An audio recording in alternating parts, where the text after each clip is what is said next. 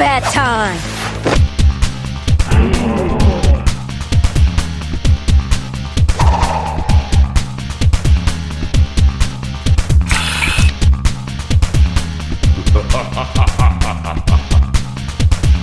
Combat time!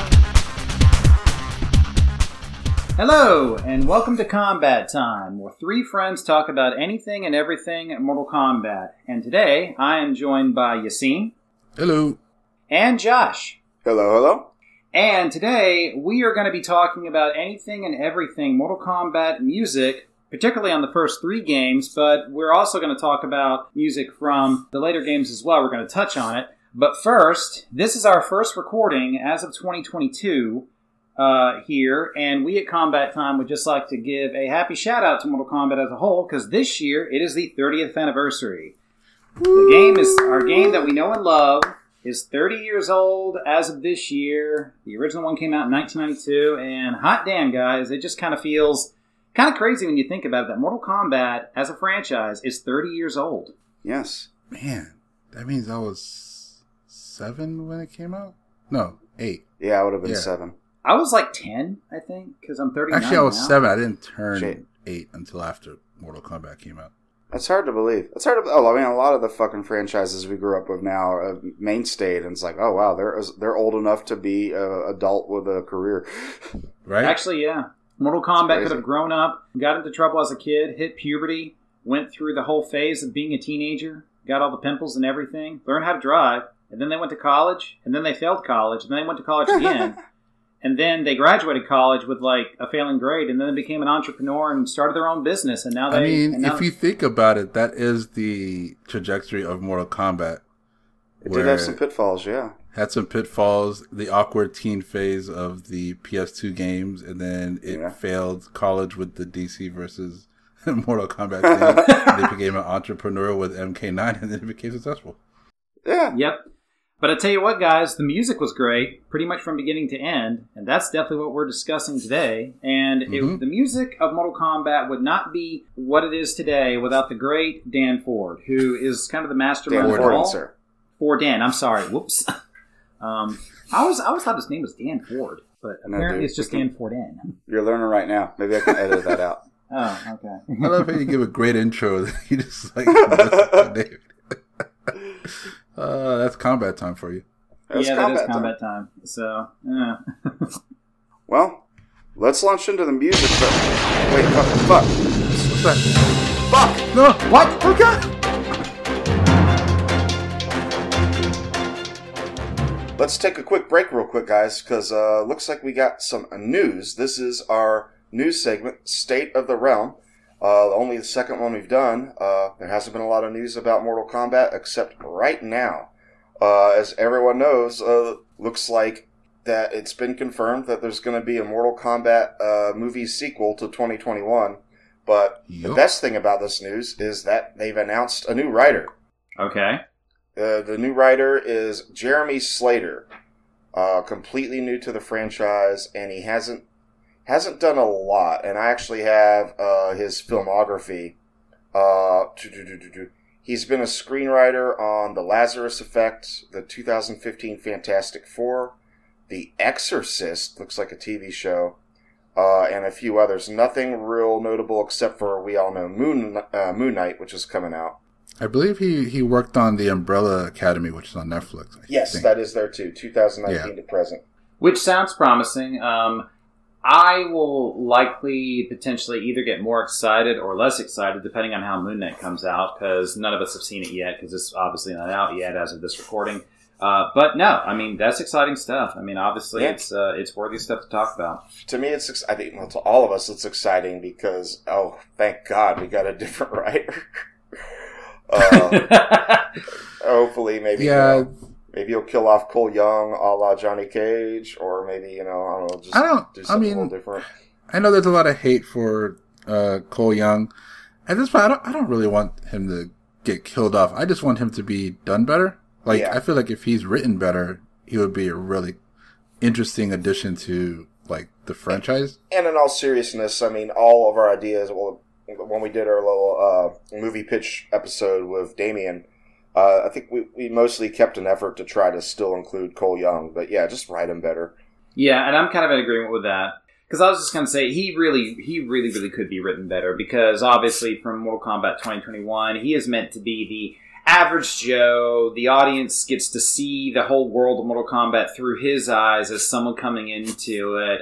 It's very much a sort of protagonist trope about guy gets randomly sucked into this world and all that fun stuff where you get to basically like experience everything for the first time through him, so that way it makes it easily relatable. I get why he's there and why he's an original character, but yeah, he's kind of unfortunately throughout the movie a hollow shell, and hopefully with this new writer, they'll take him in a more interesting direction if they intend to keep him as the main protagonist of the of this particular franchise. Well, I won't be so foolish to be automatically excited. I've been fooled too much by trailers lately. Fool me once, shame on me. Fool me, you ain't gonna fool me again. And so it's like, how many people are old enough to know what that reference is? Yeah, right. We'll see how Moon Knight looks. I think it looks awesome. If I end up watching it with y'all, then I can build my excitement off of that. In my opinion, the MCU, like Disney Plus shows, haven't really missed too much. Like, there have been some slip-ups here and there. Sometimes they don't stick the landing, but I feel like they've gotten better. So I'm interested to see what Moon Knight is about. The thing that's going to be interesting to see with this Mortal Kombat, like, 2 new writer thing, is that they still have to deal with what was developed in the first movie. Yeah, presumably. Like, unless they kind of just retcon everything somehow, they gotta build off of that. And since a lot of that stuff is stuff that we're not that fond of, like Arcana and all that, stuff, like, how will they either use that stuff to make it better or write around it so that it kind of gets lost into history kind of thing. Right. Well, maybe Jeremy Slater will take some notes from us. Also, episode. Also, with this particular piece of news, of course, this is just a recently announced thing. We don't know any other details about what the new movie will be, but obviously this type of news just gives us a more solid, concrete assessment that there will be a sequel to the Mortal Kombat 2020 movie. They will be moving forward with it with this new writer, but as of right now, there has not been any sort of release date or trailer date or casting news or anything new. This is just a piece of news that came out not too long ago, and we wanted to report on it. I will say that when this news came out, like, I feel like a lot of the cast members, like, retweeted it and, posted it on Instagram and, were showing excitement for it. And I will say, Max Huang, Kung Lao's actor, also was in that, excitement mode. So it's like, Well, what didn't it say like he had signed on for a sequel already? I don't remember. I can't remember now. I will be, now granted, it's Mortal Kombat, but I will not be surprised if he is in the sequel by some means. It's Mortal Kombat. People come back to life all the time. So, so overall, this is exciting. We know for a fact we're getting a Mortal Kombat 2021, and well, considering that we didn't love the first one, maybe we shouldn't be excited. But I'm a fool. I'm gonna get excited. Hopefully, Jay should be excited. We're gonna get Johnny Cage. We're gonna get Johnny Cage, yeah. Yeah, but I was already excited beforehand. Like, this was a win-win situation no matter what for me. But obviously, the sequel wasn't like it wasn't for sure.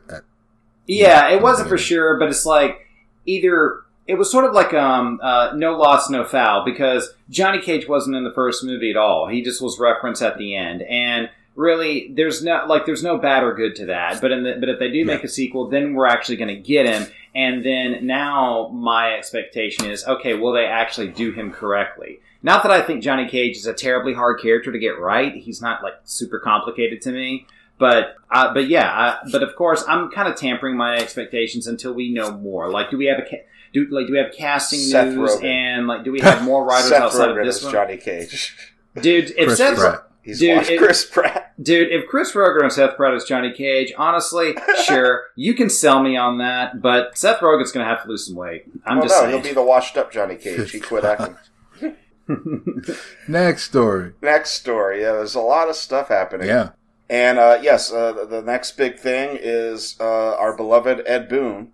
This news came out like just after the MK 2021 sequel. Ed Boon is getting inducted into the Academy of Interactive Arts and Sciences Hall of Fame. Deservedly so. Shout out to Ed Boon. This bud's to you. Yeah. Deservedly so for his legacy of desensitizing children to violence. He's actually going to be at the DICE Awards in like the third week of February in Las Vegas to officially get inducted. So that'll be coming up, and I'll probably be a big show, right? That is very, very cool. Again, congratulations to Ed Boon. I feel like it is well deserved. Yeah, took long enough. Is it like past inductees or like Hideo Kojima, Todd Howard, Connie Booth, Tim Sweeney, like a bunch of like Miyamoto, even heavy hitters. So it's like that's really cool. And one thing that was really heartwarming was that seeing John Tobias tweet at him and congratulating him. And then I'm also like, man, John Tobias should be inducted too. I was thinking that too, but no negative energy in that. He's absolutely not. Ed Boon. At the end of the day, he was the leader in that. So, and he's been the leader since. So it's his legacy. But it would be great. Tobias deserves it too, because so much of the story and the lore and the aesthetic. But hey, either way, it's recognition, and hell yeah! Congratulations to Ed Boon. Congratulations, Ed Boon. All right. And then, so is that, and then the next big news item was something you were wanting to talk about, Jay. Yep. So the next big news item that we have for today, which is also a little smaller, but Arcade 1UP's mini Mortal Kombat arcade cabinet includes online multiplayer for free, and which means now you can get your ass kicked by anyone in the world's most notorious fighting game. What this essentially means is that, like now, per Arcade 1UP, this is in reference to the 30th anniversary, which of course is this year. They are releasing a new Mortal Kombat arcade cabinet that includes games 1 through 3. I believe this does include Ultimate Mortal Kombat, but not Trilogy, to my knowledge.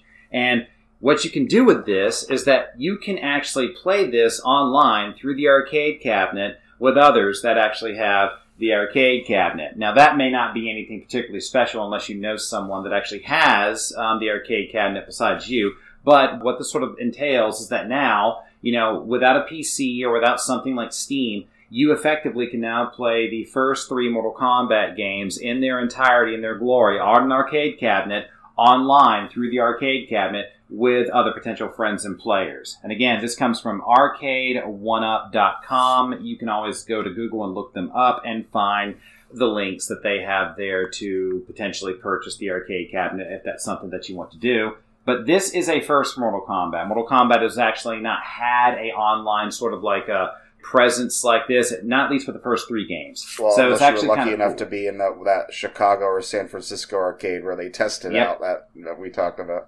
Well, like I said, the Steam one had online support. Yeah. Right? You're talking about like an arcade. You're talking about like through the arcade cabinet. So this is probably like the more authentic way to do it if you value something like authenticity. Like you actually can, rather than have your friend right beside you playing the game to where you're smelling each other's BO, you can actually play your friend online somewhere in the vast world that we have, and they can play Mortal Kombat on the exact same playing field as you, because you're playing through the arcade cabinet. Again, this stuff is, you can hook this stuff up to your internet via Wi-Fi, and then you can go online and just play it. So it's worthy to mention just because it's new. It's never been done like this before, and it's a kind of unique thing, and this is all in celebration of Mortal Kombat's 30th anniversary from them. So. Well, it's also like, it has like, what, a bunch of other Midway games as well? So it's you not have just, like... Yeah, it has like Rampage, Gauntlet, Joust, Defender, and Paperboy. I don't know 100% though if you can do those online, though I don't think most of them were actually built for that. But still, the fact that it had that this is become available is kind of unique. And currently, at least right now, this arcade cabinet, for those wondering, it currently sells for just over $700 if that is something that you have the means to purchase, if that is your thing. So it's worthy enough news just to mention. It's a cool thing for this to be a thing, like, because of course, you know, being able to play on an arcade stand with like joystick controls and all that, like that's, you know, pretty authentic to the arcade experience. The thing is that, yeah, this has online play, but how many people are gonna throw down $700 on this thing, and there'll be enough for you to be able to actually be online with people? You know? I wonder how the online's gonna work. Is it gonna be like just a giant room, play randos? Or are you gonna be able to play specifically your friend? Like, if we all three spent $700+ on our own MK, you know, 1-up machines, and we could play each other when we're not with each other, is that going to be a thing? Or is it just, you know, playing a pool of people? Yeah, I wonder what the UI and what's the lobby system going to be like for that. Yeah, and I'm kind of wondering the same thing too, but it's interesting enough at least to mention. My first thought was that because it's via Wi-Fi, it connects to your own, via Wi-Fi, it connects to your own internet connection, and then likely there's some sort of server with a room on it that Arcade 1-Up, as I assume, is going to service, which is why it's only through them. So think of it like a Steam room, but the Steam room is through the arcade cabinet based on interface as opposed to your PC, which is weird, but still unique enough that I think, like, okay, this might be kind of a thing. So, yeah, like, I think it's cool. Yeah, it'll have a market. I haven't been too interested in the MK 1-Ups as it is. And this is just basically, it's going to be the same height and everything. It's just going to, the added value is the online, and you have all these games. But there's definitely going to be people that buy this. I'm probably not going to be one of them. But, you know, I don't want to poo-poo on this, but in my eyes, the arcade 1-Ups are basically the video game version of Funko Pops. You know what? I very expensive ones. Very expensive Funko Pops. I like the idea. Like, I've often wanted to have, like, an arcade cabinet in my living room and be that guy. I want a real arcade cabinet, because this thing's kind of pint-sized. If you look at the picture in the Gizmodo article too, it's not full size, but it's also not one of those ones where it's like you put on your coffee table kind of thing. Right, it's like an in between that. Yeah, it's big enough to be kind of legit, but it's not like super it's not like. I mean, I guess it's great because it's not going to take up your half your living room. Yeah. And it's a cool thing to have, and you get the modern. I'm assuming it has an LCD screen. So it's like you get a little bit of modern conveniences with it. So it's like, you know, I ain't going to poo-poo on anyone buying it. But I'd rather have, like I said, if we eventually, you know, maybe we'll carve out a Combat Time studio to, you know, record in person. And I would have to have a full-size, at least an MK2 cabinet, you know. I think that's my goal. I want a full-size Mortal Kombat cabinet to adorn some room. That's the dream. Yeah, man. That's all I care for, apparently. Yep. And the final small story. That was honestly the first news item that came to our thing, and then the internet blew up with these other two. It also blew up with one tiny other little item. It's inconsequential, really, at the end of the day, because we knew it was going to be coming, but looks like there is a quote-unquote leak that MK12 is being worked on. And the interesting thing that was as a NetherRealm staffer posted a picture of her desk, and it has some concept art. I see a Wonder Woman there, concept art. That's from Injustice. And some ads. And his computer's in the background. And somebody noticed that in the upper right, there's an email, and in it, there's a line that says MK12 masked, like master, confirming that, okay, they're working on MK12. I think it even said in the email, like, please don't share this, fans are going to go nuts. So obviously, everyone's saying this is a purposeful leak, because it also got taken down like immediately too. Like, LOL, whoop. But there's not much to that story except to say, hey, that they're toying with us, or they're not. But MK12 is being worked on, so rest easy. Yeah. So hopefully we do get something this year, at least a trailer. Yep, that's the hope and pray. Probably later this year. Yeah, probably for both that and the MK12 2021 sequel. What if it's like, you know, Ed Boon is at DICE Awards. He gets the award. He does the acceptance speech. And like, shit. And on that note, and then he points to the screen. Then there's a trailer for him. That sounds like a very Ed Boon thing to do. That would be dope. that would be cool. I think it's too early for that. But then again, maybe it's not too early. That would be. We don't know how long they've been working on it. Yeah, I mean, presumably they've probably been working on it for the past year or two, right? So maybe. Who knows? Holy shit. I don't know much about the DICE Awards. Is that something where reveal like that would typically happen? I don't remember. They've started to. I think they've had trailers before on it, but it's not like the Game Awards. It's not as big of a commercial as the Game Awards from what I remember. But yeah, we'll see. Well, I'm just gonna hope. I'm gonna assume that he's gonna reveal a trailer, and when he doesn't, I'm gonna be pissed off. No kidding. Like the internet. I'm gonna be happy for Ed Boon. And oh yeah, for sure. To wrap it up, let's just have one more congratulations to Ed Boon. Congratulations, Mr. Ed Boon. Who this podcast wouldn't exist without his influence. Yes, I would not be desensitized without you, sir. No, sir. Okay, so that was the thing that happened, guys. that was our State of the Realm. We want to try and do that every now and again. But now, back to our regularly sponsored program of Mortal Kombat Who's Music. sponsoring this? Hold on. Are we getting money for this? I am. You guys aren't getting paid for this? Josh? You got paid? You got paid? You got paid? Yes, yeah, I got paid. I got paid in bison dollars. Yes.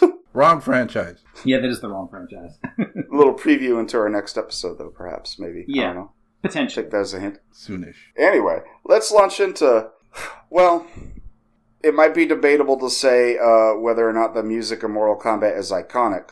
For some people it is, for some people it isn't. And I'm thinking specifically the games, more so than I am what everyone identifies Mortal Kombat with. Mortal Kombat!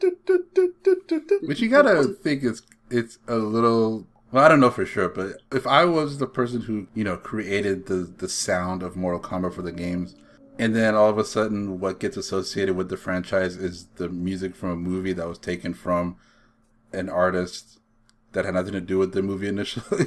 It's like... Right. I feel like... Syndrome. Yeah, that would be I would be a bit salty, but I think Dan Forden is a better person than I am. In an interview, he did say that someone asked him what he thought of Techno Syndrome, and he said he loves it. He almost wished he come up with a few of the tunes from it, and he's a little jealous, but he said no, I fucking love Techno Syndrome. So there's no saltiness there. It's a dope song. But I will say, like you saying that it's not like the music of the games sometimes is not as iconic. I wonder if it's because of how different some of the songs are between the platforms. I think it's... Well, that could be it too, but I think the root of it is that the music of Mortal Kombat fulfills one primary purpose, and that's to have some aggressive tempo to highlight your fighting. You're fighting! Versus, having like a really recognizable tune. So some of it might kind of, especially with some of the later games, which you could chalk up to new equals bad, except that, Dan Forden's had an involvement almost throughout the whole series. Man, there's not that much different from the newer music versus the older one, except for just, the availability of like just how many instruments they're able to use. But it could, it could kind of bleed into the background and you almost forget about it because it's just, there to get you in the fucking fighting mood. Yeah. However, there are some, like, I could, if I go dun dun dun dun dun dun dun dun dun dun dun dun dun, like you should instantly go, yep, I remember that. I still find some of the music memorable. I like I guess enough. I find the music from the first game more memorable than I remember when I was doing research for this episode and I listened to the soundtrack. But yeah, I do like the.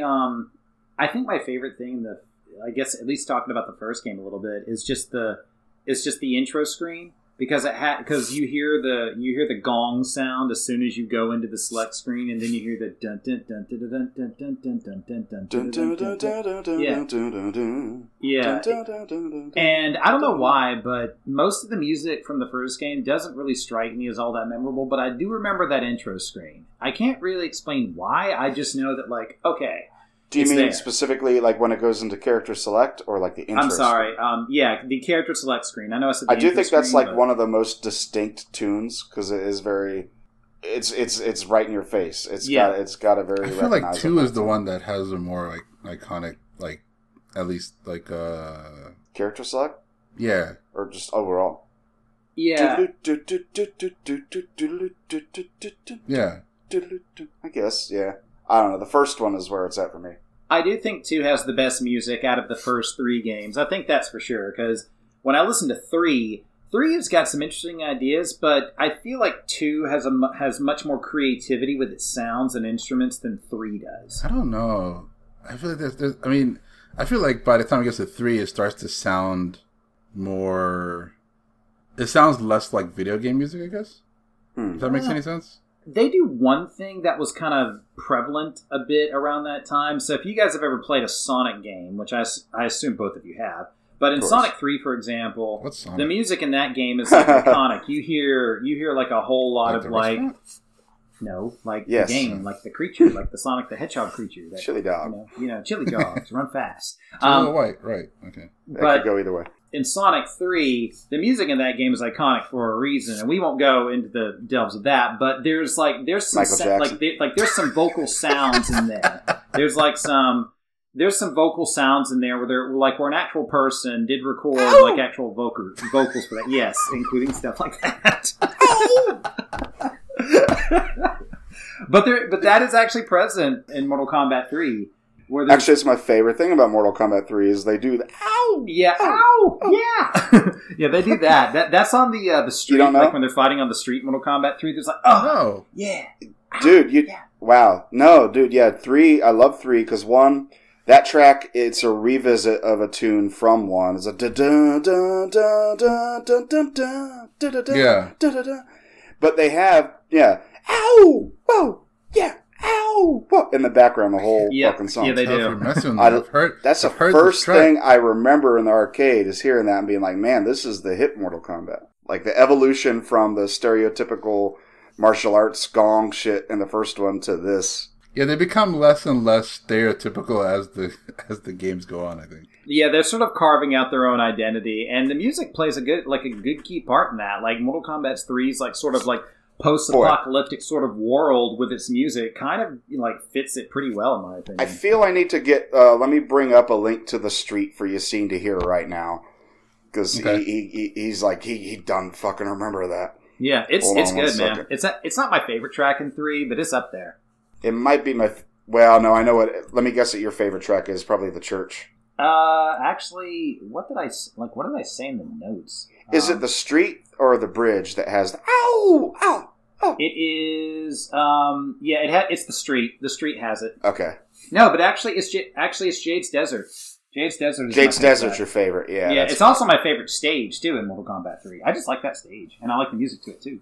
But the church is a very appropriate one.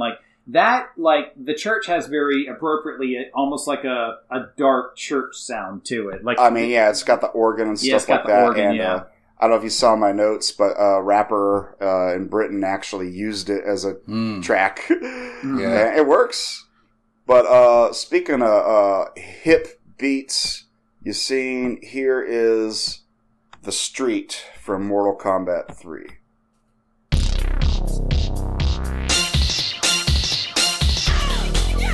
Is that Sonya Blade? I don't know. It sounds like.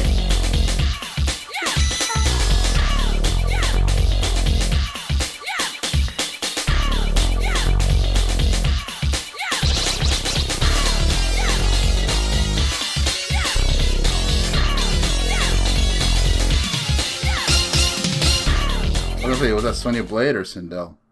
I don't know if it's Blade. Like a stock thing, like with a Techno Syndrome, where like they use Sonya's.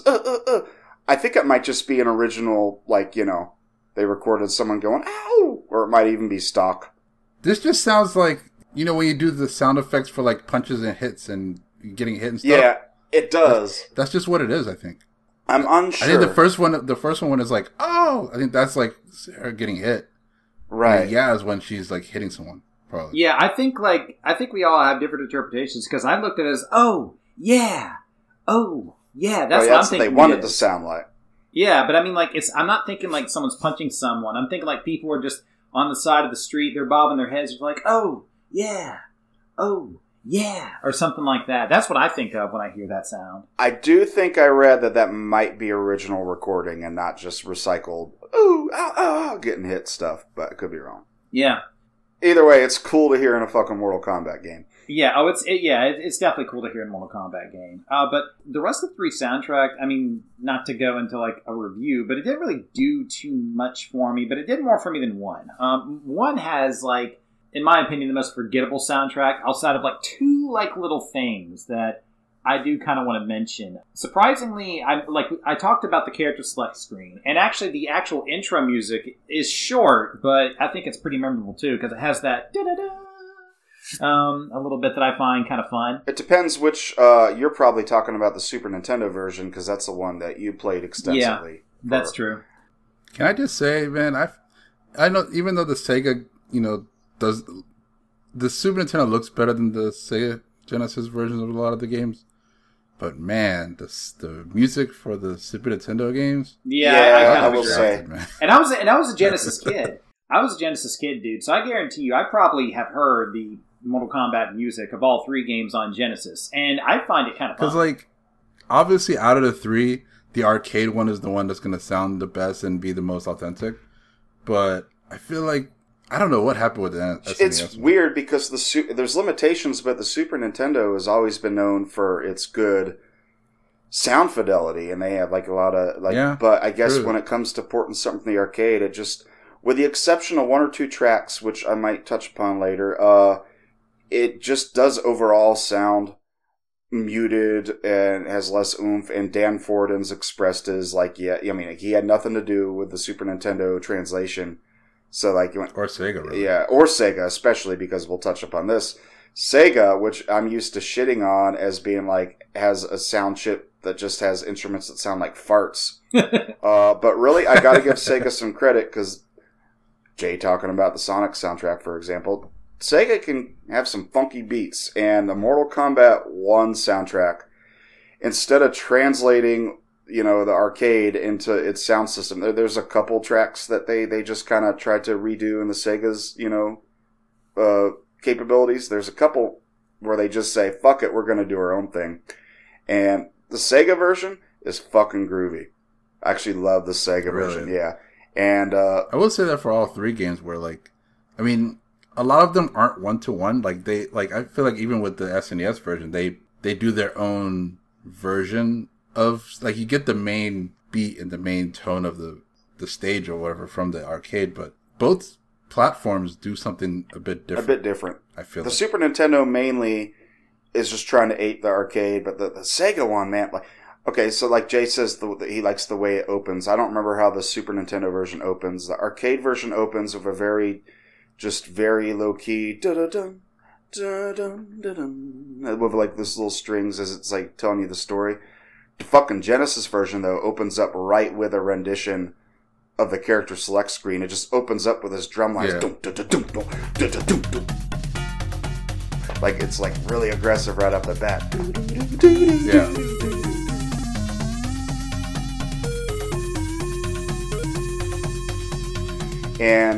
And there's just several tracks in there that completely, they don't even have the same tune at all. They like just do their own thing with what the system can do. And I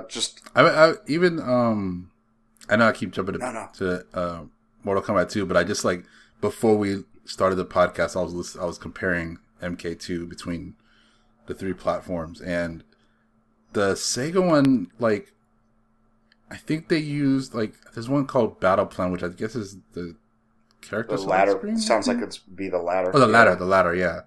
I think in the Sega version, they use a version of the intro theme for it, whereas the arcade and the SNES version use a different one. It's weird. Interesting. Yeah. They kind of mix and match. Boy, I can't hear much of the Sega version of MK2 in my head at the moment versus, like, 1. That's all I hear. And I want to know, like, who worked on 2. Cause, even when I'm sleeping, that's all I hear. Right, really. Wow.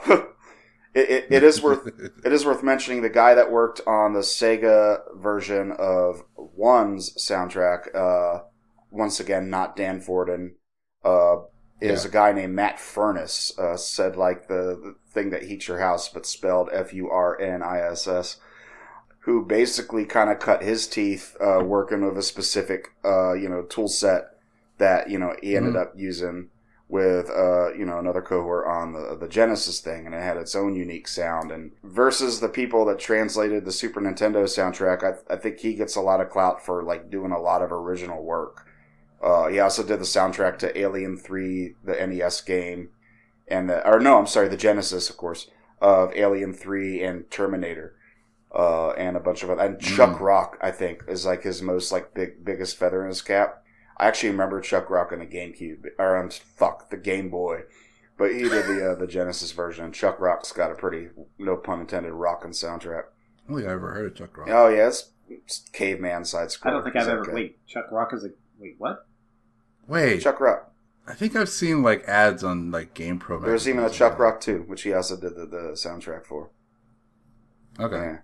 So should we like backtrack and give a bit of background on Dan Forden? Yeah, since I already launched into Matt Furnace. Go for it, Josh. Oh, fuck. Why is it on me? Basically, Dan Forden, we know him as the legend, the Toasty, which, we'll get to how that came about. But, obviously he was good friends with John Tobias and Ed Boon. But before he met them, he learned music at college. He took a course specifically in technology in music. Yep. Basically how music's produced technology, which of course is only a thing that could have, happened in the 80s, from the 70s to the 80s. He went to college in the 80s. Yeah. And that was back before, he had fancy equipment, and he literally learned how to compose music in goddamn code. Like literally coding what he's expecting the music to sound like. He basically made music with text. Yeah, he compiled it, and then he walked away and went home and come back the next day and see what it sounds like. Yeah, because he had to render it. Imagine having a whole day to render or something. It took hours to render, at least. Yeah. It's ridiculous. Yeah, hours. The program he used, too, which apparently is not in use anywhere. I don't think anyone can find a copy of this program now, was called APL, which stands for Another Programming Language. Which is funny. This sounds like the equivalent of 56K dial-up, with the sound of that, Not even, man. This is before 56K dial-ups. Dude, this was in the 80s. Oh, yeah, you're right. Holy crap. We're going ancient here. We're going like Atari, Neo Geo sounds. So that's how he back in the 1900s. Yeah. Back at it. Yeah, this was before. By the way, we're all born in the 1900s. Back with the Rolling Stones. I don't know, man. I question if I was born in the 1900s sometimes. I've got some of that. 1800s. Yeah, I've got some I'm related to 1800s Mick Jagger. Anyway, that's my backstory. So he cut his teeth on that, and that's more or less the type of low-tech shit he used eventually when he came to work on Mortal Kombat 1. He had a little better shit to work with, but basically his first job was with Williams.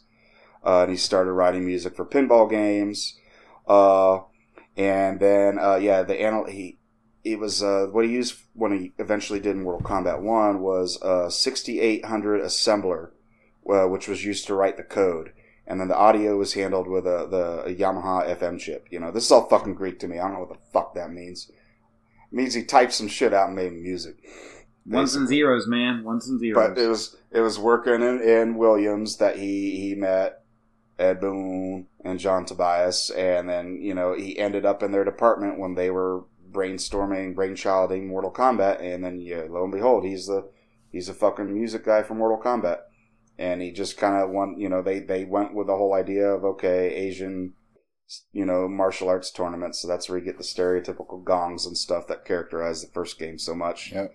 And, he made a conscious decision to evolve that as the series went on, partially in 2 when he actually got an actual sound mixer and could actually sample shit, because, when he went to college, he had a musical background. It wasn't just that technology class. He plays guitar, he learned the flute, and he was able to sample his own, playing for Mortal Kombat 2 when he actually got, a sound mixer. So he could actually, use his instruments to, feed into, I guess, was he still using the Yamaha, or was it something else? And Mortal Kombat 2, I don't believe he was. Okay. I do think it's kind of cool that, he got, because, in 2, he actually used his own instruments, which kind of, adds cred to the idea that, well, it's not even really an idea, it's a fact, where Mortal Kombat 2 just had more of a budget than Mortal Kombat 1, so you get to see a little bit where that budget went to, Dan Fjorden actually got to use more of his musical instruments, and it shows. Fjorden. You start out with Dan Ford, German. and then it turns into Fjorden. This is probably going to be a thing, because like when I say Fjorden, I can't say it correctly, so it comes out as like, I don't know, like a Swedish word or something. Fjorden. Dan Fjorden's going to drive us to Flavor Town. I don't know, man. Maybe I'm right. Maybe he actually pronounces his name as Fjorden. I'm pretty sure he doesn't pronounce it as Fjorden. Don't try to justify your screw up. You know, I don't know his I don't know his heritage, but I'm pretty sure it's a simple name. It's Fjorden. I kind of want to consult the internet. It's not enough that I can accept any that I'm wrong. In my research, actually, I am curious what his background is a heritage. I don't know if he's obviously he's white, but I don't know if he's German, British. Yeah, well, look that up while we're talking. I'm curious. Yeah, knock yourself out. Knock yourself out. Find out where he came from. Figuratively and literally. Literally. But, he got to use so much more instruments for 2, but I think it still bodes well for 1, how, I want to say memorable, but that might be subjective, but how impactful the first game's music still is, considering it was like, this all like digital coded instrumental stuff. Because, I remember a good bit of tracks from 1, like the Courtyard specifically. They're more recognizable to me now after we've done the episode where we, played a bunch of Mortal Kombat 1. But when I started playing it for the episode, like, that's when I started to, like, pay attention to the music a little bit more. Like, if you had asked me before, I wouldn't know what the music sounded like in Mortal Kombat 1 at all. Because I only played it a few times. Playing it now, it's a little more recognizable, but it's not like, I couldn't tell you what music is for what stage or whatever. Right. It's not like embedded in your brain. The only thing that's embedded is like the theme of it. Right, the main, like the title thing. Yeah.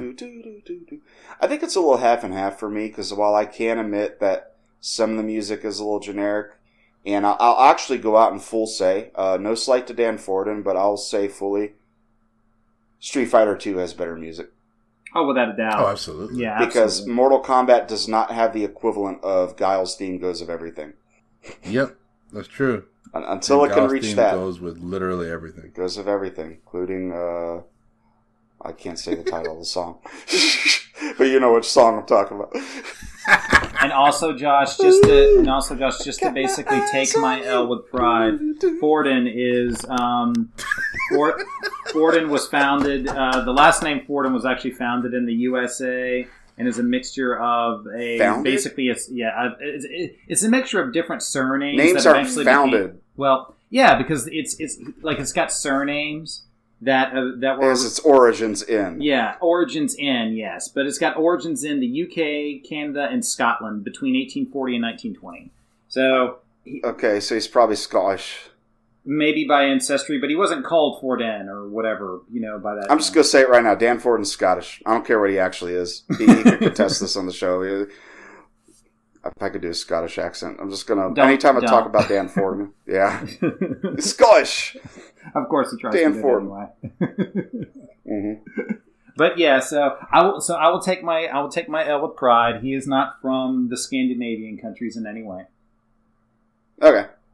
All right, so that's a mystery solved. To go back to the saying that, Mortal Kombat has a genericness to it because its primary purpose is to just kind of give you this background mood to get you to fight, and Street Fighter has better music. However, I will say there are aspects of it that have held with me since a child. Like they're going into Mortal Kombat Ultimate 3, and this actually might be trilogy, that attract mode, they does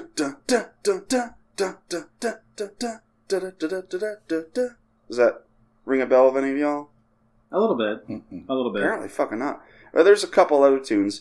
Or for example, it's like if you can't think of a specific tune, you could think of the flavor of the music. Because I remember you seeing specifically saying, and this was a lot of other people at the time's opinion too, in the movie, when Goro comes out, and Goro's theme is dun, dun, dun, dun, dun, dun. Yeah. That was the one point where I recall you saying, and it is a shared opinion, that that's the first time in the movie where it actually started to sound like Mortal Kombat. It kind of sounded like something that would have been in the games. So it's like there's not a specific tune that you remember, but there's a flavor, and it's right there. That's like personified. It's like a foreboding kind of a...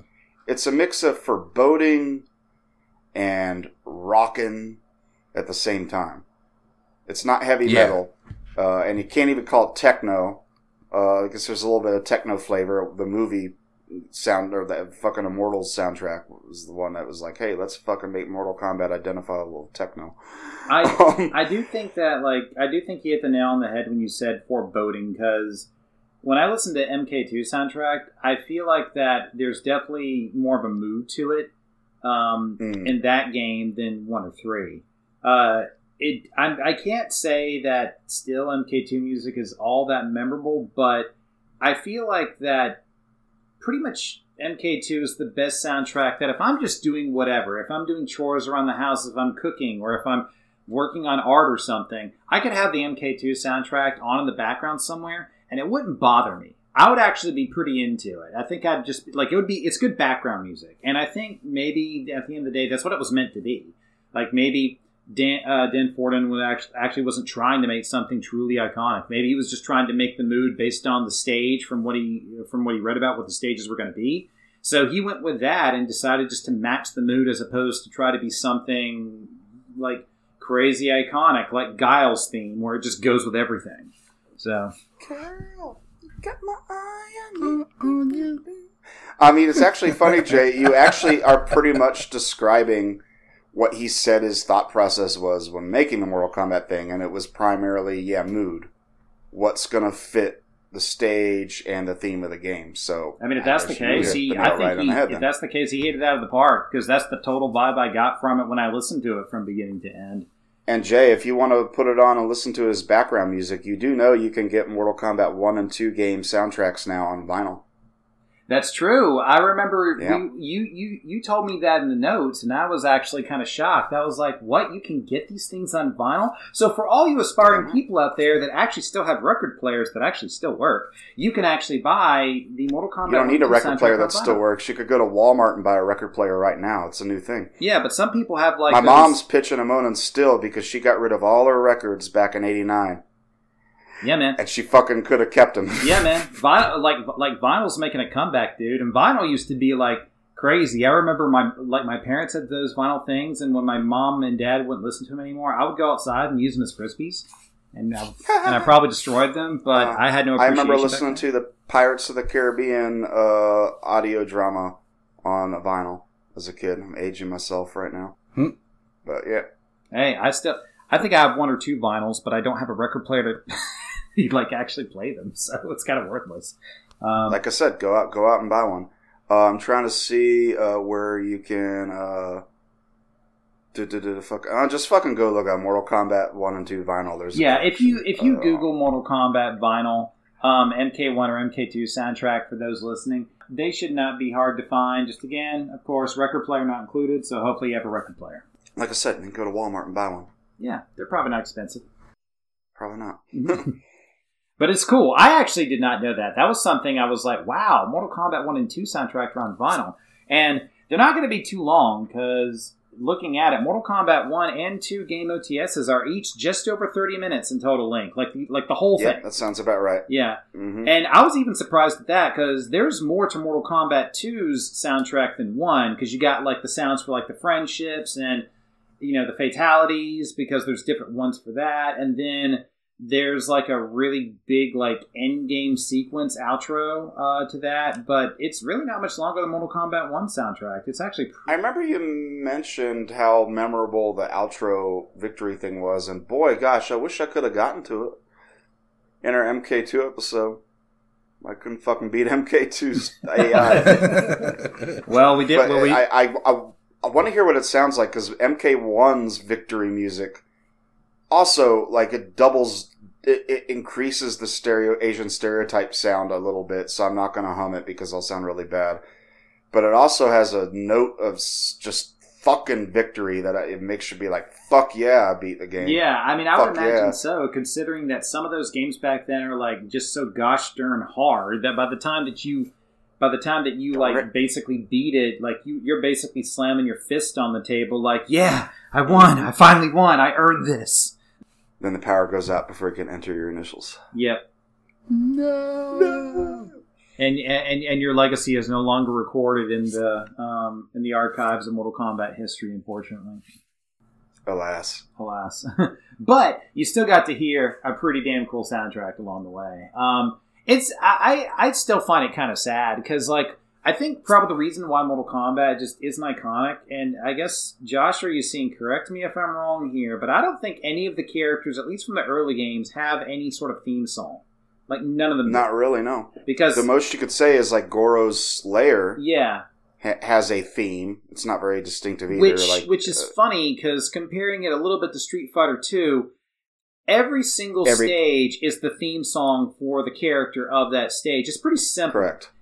But in Mortal Kombat, there really isn't a Liu Kang stage. There really isn't a Scorpion stage. And I'm talking about Mortal Kombat 1 and 2, because by the time they went to 3, Scorpion obviously had his own stage, because you get to go to hell. But like in Mortal Kombat 1, there's really kind of none of that there. So they don't really have theme songs. And I think that's part of the reason why. It's more emphasis on mood and story narrative with what's going on in Mortal Kombat 1, 2, and 3 versus actually having theme songs for the characters. And I want to say that's actually kind of unique, because I think every fighting game that was popular around that time actually does have theme songs for all the characters in it, but Mortal Kombat decides that they want to be the different child. So, and I think that's why Techno Syndrome is iconic as it is, because it basically screams in your face at the beginning of the song what it's about, and it doesn't really hold any bars for it. It just screams in your face, Mortal Kombat, and then you already know what it is. There is no thinking on this. There is no reflection. It's just raw. Everybody just start punching and kicking everything. And, of course, it would be from a movie and not the games,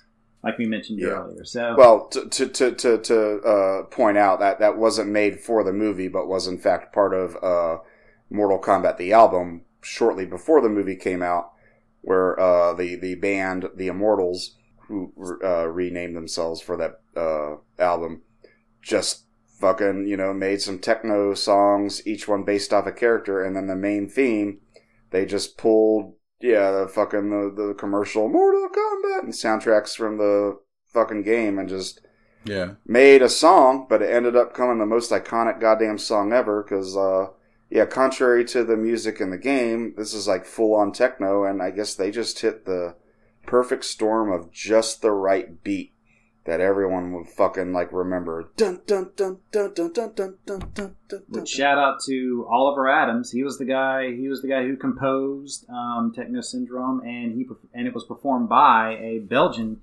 techno duo, which Josh, you mentioned, the Immortals, which I had no idea they were Belgian. I thought that was super interesting. I'm like, wow. I forgot. I can't remember that. That's so cool. That's not neat. I had no idea they were Belgian at all. You don't really hear too much of, like, Belgian bands, like, making this impact. At least not back then you didn't. So I always thought that was just interesting. But one thing that is sort of prevalent, I don't really notice this too much in Mortal Kombat 1, but in 2 it's there, where the amount of music that they created, or that Dan created, did not match the amount of stages that there were. So, of course, you get this sort of effect, and I think this is why, like, the music kind of blends together in certain stages a little bit, because sometimes the music is in two different stages at the same time. So, for example, the Pit 2 and the Wastelands is one track, and it's called that because it's the music for the Wastelands and the Pit 2. It's the same stuff. It is, isn't it? Yeah, it's the exact same track, and it's the same thing for the Portal. That's the one that goes and do do do do. Yeah, and it's the same thing in 2 for the Portal, which is the one that's kind of reminiscent of Mortal Kombat 1, where, like, the portal's in the background and the Dark Priests are floating in the background. So that's the Portal. Yeah. And then there's the Battle Arena, which has the spikes at the top of the roof. Right. Yeah, in 2. And all that's the same music, too. And it's kind of cool, because when you think about it, these tracks are not unique to those specific scenes. because you hear them enough that your brain doesn't consciously, think that particular scene with this music because you hear that same music in another on another stage. So I think that's another reason why that even though it's good for the mood, it doesn't really do much in terms of making the sounds iconic because most people may remember the Portal as where this music is from. Well, someone else is going to be like, no, this is from the Battle Arena when they're both right. Which is funny because in Mortal Kombat 3, there's more stages in Mortal Kombat 3, and there's like songs that are used in 3 or 4 different stages in Mortal Kombat 3, and you could kind of interchange them a little bit, and you probably wouldn't notice it until you really thought about it. It's kind of interesting when you think about that. With Mortal Kombat 3, does that have to do with the fact that they have levels that you can uppercut into other levels? Yep. So for example, It doesn't quite, because when you uppercut them into the level, the music changes. Oh, it does. Because I've heard some people complain, like, man, I really love the music of the stage, and I always try to avoid doing an uppercut so the music doesn't switch. Yeah. That might be different on the home versions, though. Which actually, Yassine, tell us a little bit about this, because I admit I didn't listen to this. Like, what is different about the Genesis soundtrack versus the SNES one? Because I admit, from my own research, I didn't listen to the Genesis one. I kind of wish I would have, because I think I would have had How did you not? You said you were a Genesis kid. How'd you not go back to the Genesis I guarantee you I know it in my head, but it's not like I can hum it, because I didn't do it for the research for this particular episode. I wish I should have, but admittedly I didn't. I don't know if Josh listened to it, but I know you said you did. I did, and a lot of people, when they compare consoles, they say that the Genesis one sounds more tinny, I think. But tinny quite isn't the word. Is it not tinny? What is it then? Super Nintendo would be tinny. I would call the Genesis farty or funky, depending. Farty or farty? Farty. F-A-R-T-I. I mean, in general, not just with Mortal Kombat. No, Genesis is usually characterized by just these really, for lack of a better word, farty instruments that have their own flavor. That Super Nintendo, at least as far as MK's music, I would call tinny. Well, actually, I have an example if you'd like. Okay. So I'm gonna have y'all listen to 3 different versions of The Pit, from the arcade, from the Super Nintendo, and from the Genesis. And I actually like the Super Nintendo's version, which is the whole reason I wanted to share this one, because they did something a little different with it. But I'll go ahead and post y'all The Pit, which isn't even, I wouldn't call it the best track out of Mortal Kombat 1, but it'll be interesting to see how the Genesis handles it. So here's The Pit, the arcade version. Give it a listen here. All right.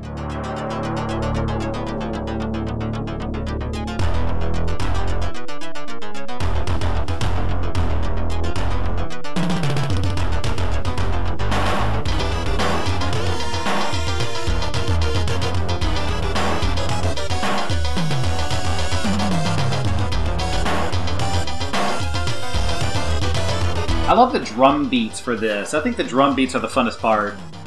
Yeah, no, this one's pretty heavy, actually. Also, keep in mind, this is all done in text. This is all done in text. Wow. All of it's done in text. So, there is no, somewhere recording a drum beat with a microphone. He's just, typing zeros and ones. No, they are coding all of this music. This is a digital instrument that he put in, okay, when A, if B, whatever the fuck, and he went home and fucking smoked a bowl. Came back and this is what I got. All right. I kind of love that, because that just means that, in my head, I have this great image of Dan Forden actually hitting a keyboard with all of his might as he records all this stuff, and then he's typing stuff on a computer and treating his keys on his keyboard as the keys to a piano, and he's just rocking out 80s synth style. That makes me happy. I don't think it would quite work. No, it's but I have really this fucking image. Boring. But Josh, I have this image in my head, and I want to keep the purity of that image in my head. We'll go with it. Find a picture of Dan Forden rocking it the fuck out to a mechanical cherry keyboard. All right, next I'm going to share with you the Super Nintendo rendition, which we've been saying how inferior the Super Nintendo soundtrack was. I actually prefer this one, and I'll tell you why after I post it. You might not agree with me, but here's the Super Nintendo version of The Pit.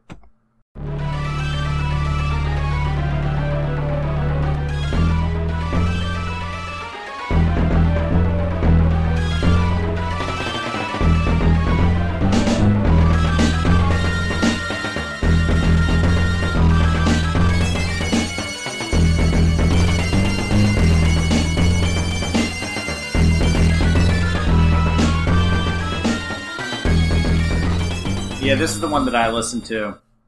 But you know what, though, Josh? When I listened to this one, it kind of reminds me of a lot of the other games that had this kind of sound back into it. Like, I don't know. I kind of feel like I heard this somewhere in a Castlevania game somewhere.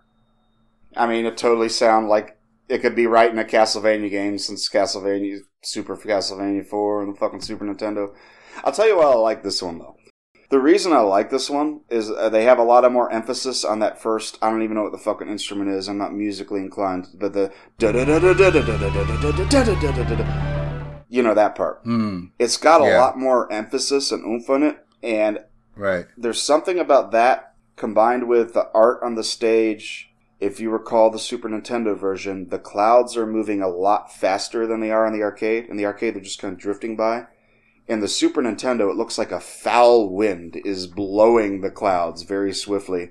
And you're way high... A foul wind, yes. And you're way high up on this bridge, and it awakens in me phobia. Like, it makes me think of, like, when you see storm clouds blown by really fast, or anything in the sky that's big and shouldn't be moving fast, like a jet plane or something like that. Maybe it's a personal thing, but it makes me on edge. And fear of heights, and just that specific emphasis on that instrument, like I really like. I always had a memory of this track of The Pit, even though the arcade version is perhaps maybe objectively better. I don't know. I wanted to share this one, but you could see the complete difference between. There's a different emphasis on different types, different parts of the instrumental. Yeah. Which, speaking of fucking different, here's a goddamn Genesis version. Which, Jay, if you played it as a kid, but if you don't remember, here's what a fucking Sega Genesis does to the Pit theme.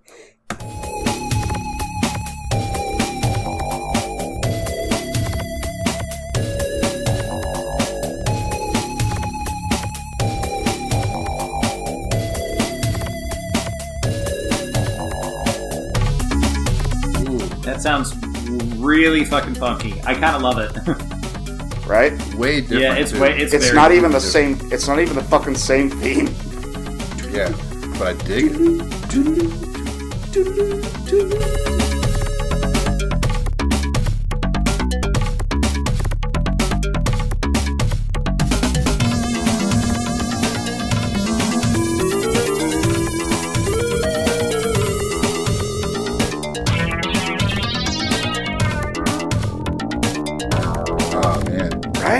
Yeah, I think I'm just biased to the Genesis. Yeah, maybe like I said, I've shit on the Genesis as a whole as far as its sound capabilities go. Like done that to mine. I just took a dump all over it and put it into the cartridge slot too. It's weird. That wasn't me, dude. How'd you know it was me? You have a certain smell. Yeah, well, Genesis is only good to shit on. So. Oh my god! Now apparently not. Apparently not. It had, Mortal Kombat 1 on Genesis, besides also having blood.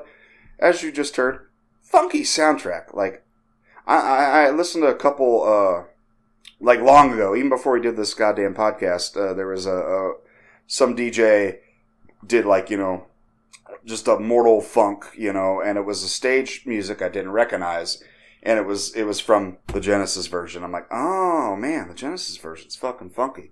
Yeah. Like, literally 90% of the stage tracks are just like they abandoned it and did their own thing. Or Matt Furniss, you could say, abandoned it and did his own thing. And hey, props to him. For real, man. Would you say that MK1 on the Genesis deviates more from the arcade than like MK2 Genesis deviates from the arcade? MK2 Genesis isn't fresh in my mind. I think it's Matt Furniss. Or MK3 even. MK3's is the one that tries to be as close, and Matt Furniss didn't work on 3. He did work on 2, I believe. But 2, I think they did less of their original thing, and they still tried to ape what the arcade was, and unfortunately, I didn't bring up a lot of them as examples, and I can't think of any of them in my head. I did play the Genesis version a little bit for MK2 episode, but unfortunately, I also played the GOG version of 2, which had an MIDI soundtrack. It fucking sounded like ass. Oh god, that sounds pretty terrible. I'm not gonna lie. Yeah, I think MK1 was the crown achievement as far as Matt Furniss's MK work goes. I know. Just to give like Mortal Kombat 1, I guess some cred. I feel like Mortal Kombat 1's boss music, Goro's Lair specifically, is actually better than Mortal Kombat 2. Goro's Lair and Mortal Kombat 2 is foreboding. It does have more of a mood, but it's also kind of like mellow to me. I think that like Goro's Lair and MK1 sounds a bit more hype and more high energy, and kind of feels like, oh god, like what is this grotesquely horrible thing I'm about to fight and why? Well, it's like Mortal Kombat 2 is just like, okay, this is it. Here we go again. Like you're just like tired. Like Mortal Kombat 2's Goro's Lair kind of feels like, okay, I have to fight you again or something, which you're just fighting, Kentaro, aka Furry Goro, but still. But in Goro's Lair 1, there's just more oomph. Like it's more adrenaline pumping to me. And I find that sort of an interesting choice where the first game has more high energy for its bosses, and then in the second game, it's got a more satisfying outro for when you beat Mortal Kombat 2, but the boss, or at least Kentaro's Lair, or Kentaro's like theme, or for Goro's Lair, I guess I should say, just sounds a lot more mellow. You fight Kentaro in the courtyard. And correct me if I'm wrong, it's the same track that plays when you fight in the courtyard normally, right? Or is that wrong? I admit I can't comment on it. I didn't notice it. I didn't notice it if it was the same one, unfortunately. And I can't even hear Goro's Lair's theme music, except I'll embarrass myself if I hum it, because it's not really a hummable tune. Yeah, but I just remember it's not. Which, it's called Goro's Lair, but I would not call this Goro's theme, because, like... Correct, yeah. Because, like, 1 and 2, at least for what they consider to be Goro's Lair, sounds radically different. And because it sounds different, you don't really know which one you really want to associate Goro with. Do you associate it with 1? Do you associate it with 2? Like, you kind of just don't know. This is why, like, again... The music was created not to be character themes like your brain kind of initially wants to associate it with, but it's more like, okay, story, narrative, and mood. It's really apparent in Mortal Kombat 3, at least to me, because there's a lot of, like, sounds that based on what stage it's on, it's really trying to push the narrative of the story and the mood even more so, almost more so than 2, in my opinion. It's not really trying to be like, oh, these are character-specific victory themes or character-specific, like, loss themes or anything like that. I almost kind of feel like it was done on purpose to differentiate itself from Street Fighter, since Mortal Kombat and Street Fighter were pretty big rivals in the times of Mortal Kombat 1, 2, and 3, and Street Fighter 2, and then going into the Street Fighter Alpha series, like, later on. So, I kind of wonder if there's any confirmation of that, if that was the idea that, like, hey, let's put more emphasis on narrative and story with our music as opposed to character themes because we want to be different. Since Street Fighter 2, for better or worse, was the more popular game at the time. For a period. Yeah, for a period, yeah. Like a good example of this, Josh and Yassine, is, like, the church. So... I'm talking about Mortal Kombat 3 with this one, but the church actually has that organ sound, which, of course, you're always going to associate an organ with a church. And, of course, there's no way that this is not done on purpose. Oh, yeah. And, of course, it has that sort of theme kind of going for it. Even the graveyard in 3 has this sort of, like, weird, almost like tech funk sound to it, but it sounds... It's got a tech funk, but it's got some air instruments. Yeah. Give it kind of this ooh... feeling. And it definitely is more moody to that a little bit. In 2, though, one thing I kind of love about 2, this is why I consider it kind of the better soundtrack of at least the first 3 games, is that it really does some cool things with some instruments that I wanted to mention. The Portal and the Battle Arena, they use the xylophone to great effect in that particular track, and I never realized how much I loved the xylophone until I actually listened to this soundtrack again, because it's one of those like musical instruments you just don't expect, you know? It feels like, wait, the xylophone has like a very pleasant, almost tingy, tangy kind of sound to it, and it just sounds, you just wouldn't associate it with people basically murdering each other on a stage. But the xylophone is totally used in conjunction with music where people are murdering each other on a stage. And it's kind of funny. It's kind of funny when you think about it like that, because it's such a pleasant sound. It really kind of is. And the way it's mixed with the other instruments, like with the guitar and everything, and how it changes the tune, is just, I always found that kind of creatively ambitious and neat. And it's things like that that propel Mortal Kombat 2, because I feel like it's taking more risk. It's being more ambitious than what 3 was trying to do. Absolutely. Wait, 2's more ambitious than 3? You think so? I think so, yeah. I don't know. I think 3 is more ambitious. I mean, ambitious doesn't mean that it works better. It just, they tried a lot more things with MK3. Yeah. Well, I guess the jump from 1 to 2 was more wide than the jump from 2 to 3. But it still had hints of that, you know, the Asian influence. Just the fact that they had like so much more instruments to play with, like the xylophone and the air flutes for the Living Forest, and just the instrumentation is instantly like so much more rich. Versus like the big difference between 2 and 3 is obviously the style. They ditched the Asian influence and kind of did that, you know, techno funk futuristic thing. Yeah, I think 1 to 2 would be the bigger jump. Oh, so definitely. Jay might be right. Yeah, 1 is very specific in what it's trying to do. It's, of course, much like the rest of Mortal Kombat 1, it's using like the Asian stereotypes to be this sort of Enter the Dragon ripoff kind of thing. And the music kind of fits with that. I don't think there's much real question about that. But 2 is when it's sort of like carved out its own identity for itself, and it shows. I think it's actually kind of fascinating to listen to Mortal Kombat 1 and then 2 and 3, because you see the transition almost in real time where they're trying different stuff. And again, I give Dan Forden a lot of credit for that, because it shows that he's growing as an artist while he's actually trying to come up with these new ideas, because the game is sort of carving out its own identity for itself. I do think that's kind of cool, because it shows growth of the franchise as a whole. It's not stagnant in one thing. It's kind of like taking its roots and then evolving past what it was, and the music is a big contributor to that. So I think it doesn't get enough praise for that, because I found it kind of fun just to listen to all 3 soundtracks and sort of see that or hear that, I guess you could say, in real time. But I admit this is where my research kind of ends, because I don't know what the music is like in, say, Mortal Kombat 4 and Deadly Alliance and Armageddon. Like, no one's really sort of mentioned anything to me about the music for those games. I mean, Josh, you've played those games recently, so do you think that those games have anything interesting as far as... Well, it's interesting to, Forden still had an involvement in those games. I can't think of anything for 4 right off the top of my head. Especially since we haven't played that yet.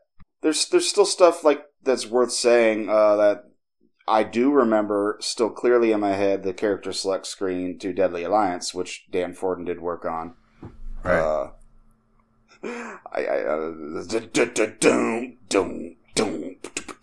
It's got a lot more funk to it. That literally means nothing to me. Yeah, no. And he worked on Deception. Armageddon, he took more of a back seat, and he actually wasn't involved in the music of that. He just kind of had an overseer thing. Right. In 9, he was still there, and he actually did, 9 was an opportunity to do remixes of all the old, the familiar stage musics. And even up to 11, he still has more of a background role in 11, but he did do the music for the Sea of Blood stage, for example. Yeah.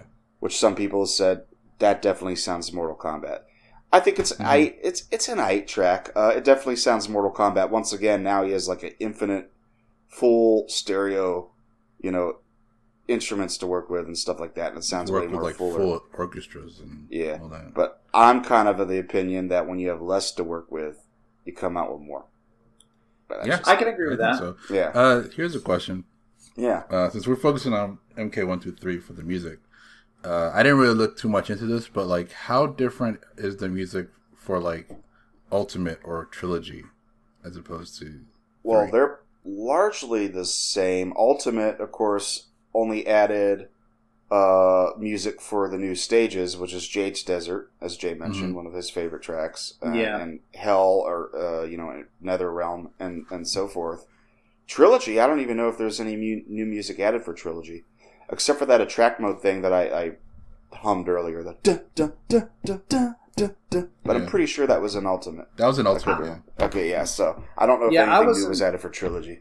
Yeah, I wasn't think that there would be too much of a difference between Trilogy and Ultimate, because we already kind of went over how, like, Trilogy, they basically didn't want to, of course, reanimate new sprite animation, which is why we get Johnny Cage with no freaking nut punch. Yeah. Yeah, I mean, among other things. And how they reused older sprites so they could have, like, classic Sub-Zero and all that sort of stuff.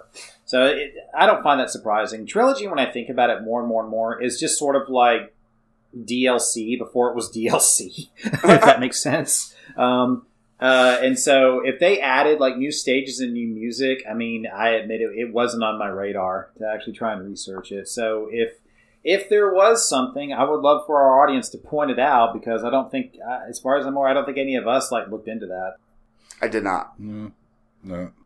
But I don't recall anything from Mortal Kombat Trilogy where they added anything new. I think there were some new stages in Trilogy.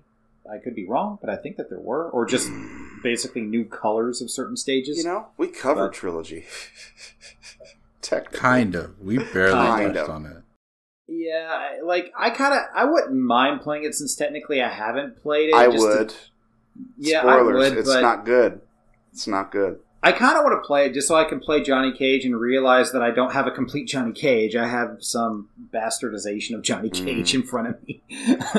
I think Cage is a bastard, son. He is a bastard. I mean, he is, but he's my bastard, and I want my bastard in top form, and that requires a nut punch, which he doesn't have, which means he's not in top form. So I can't accept him.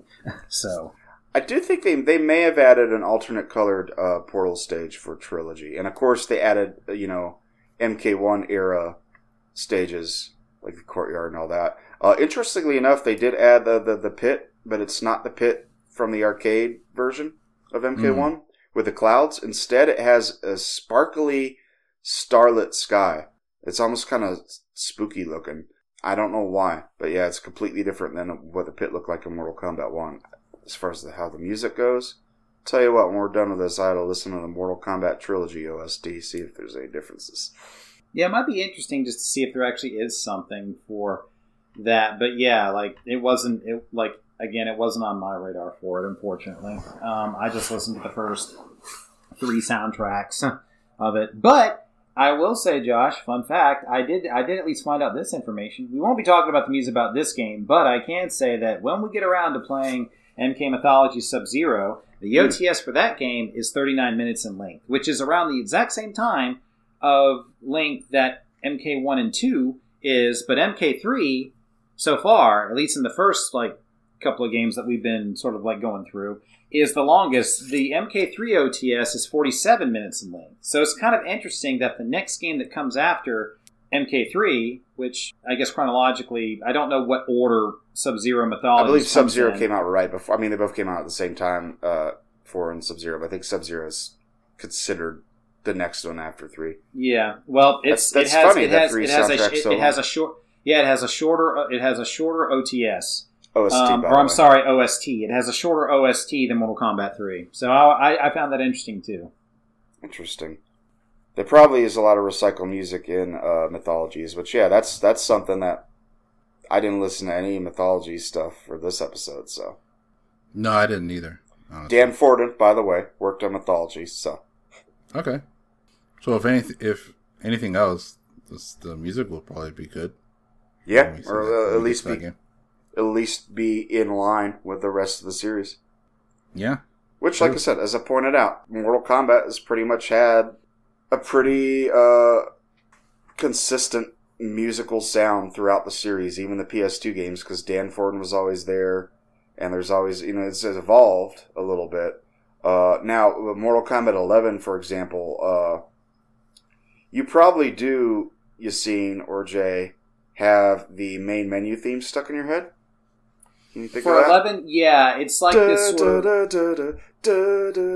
It's sort of ominous. It's an ominous theme because it kind of goes into it. It's not like there's a flute playing where it's just It's got at least 3 or 4 different sections that are distinct, but it's very annoying because you'll hear it a fucking lot because it's in every sub-menu, every main menu, like the theme never changes. It's so weird. Yeah, that is not Dan Forden.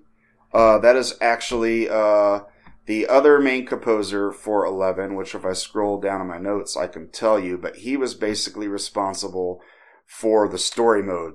Like, the people that did the music for the stages and the people that did the music for the actual story mode are 2 different teams, which is why you'll notice MK11's stages sound more Mortal Kombat-y. Whereas, the story mode and, yes, the main menus sound very much more stereotypical movie. You know what I mean?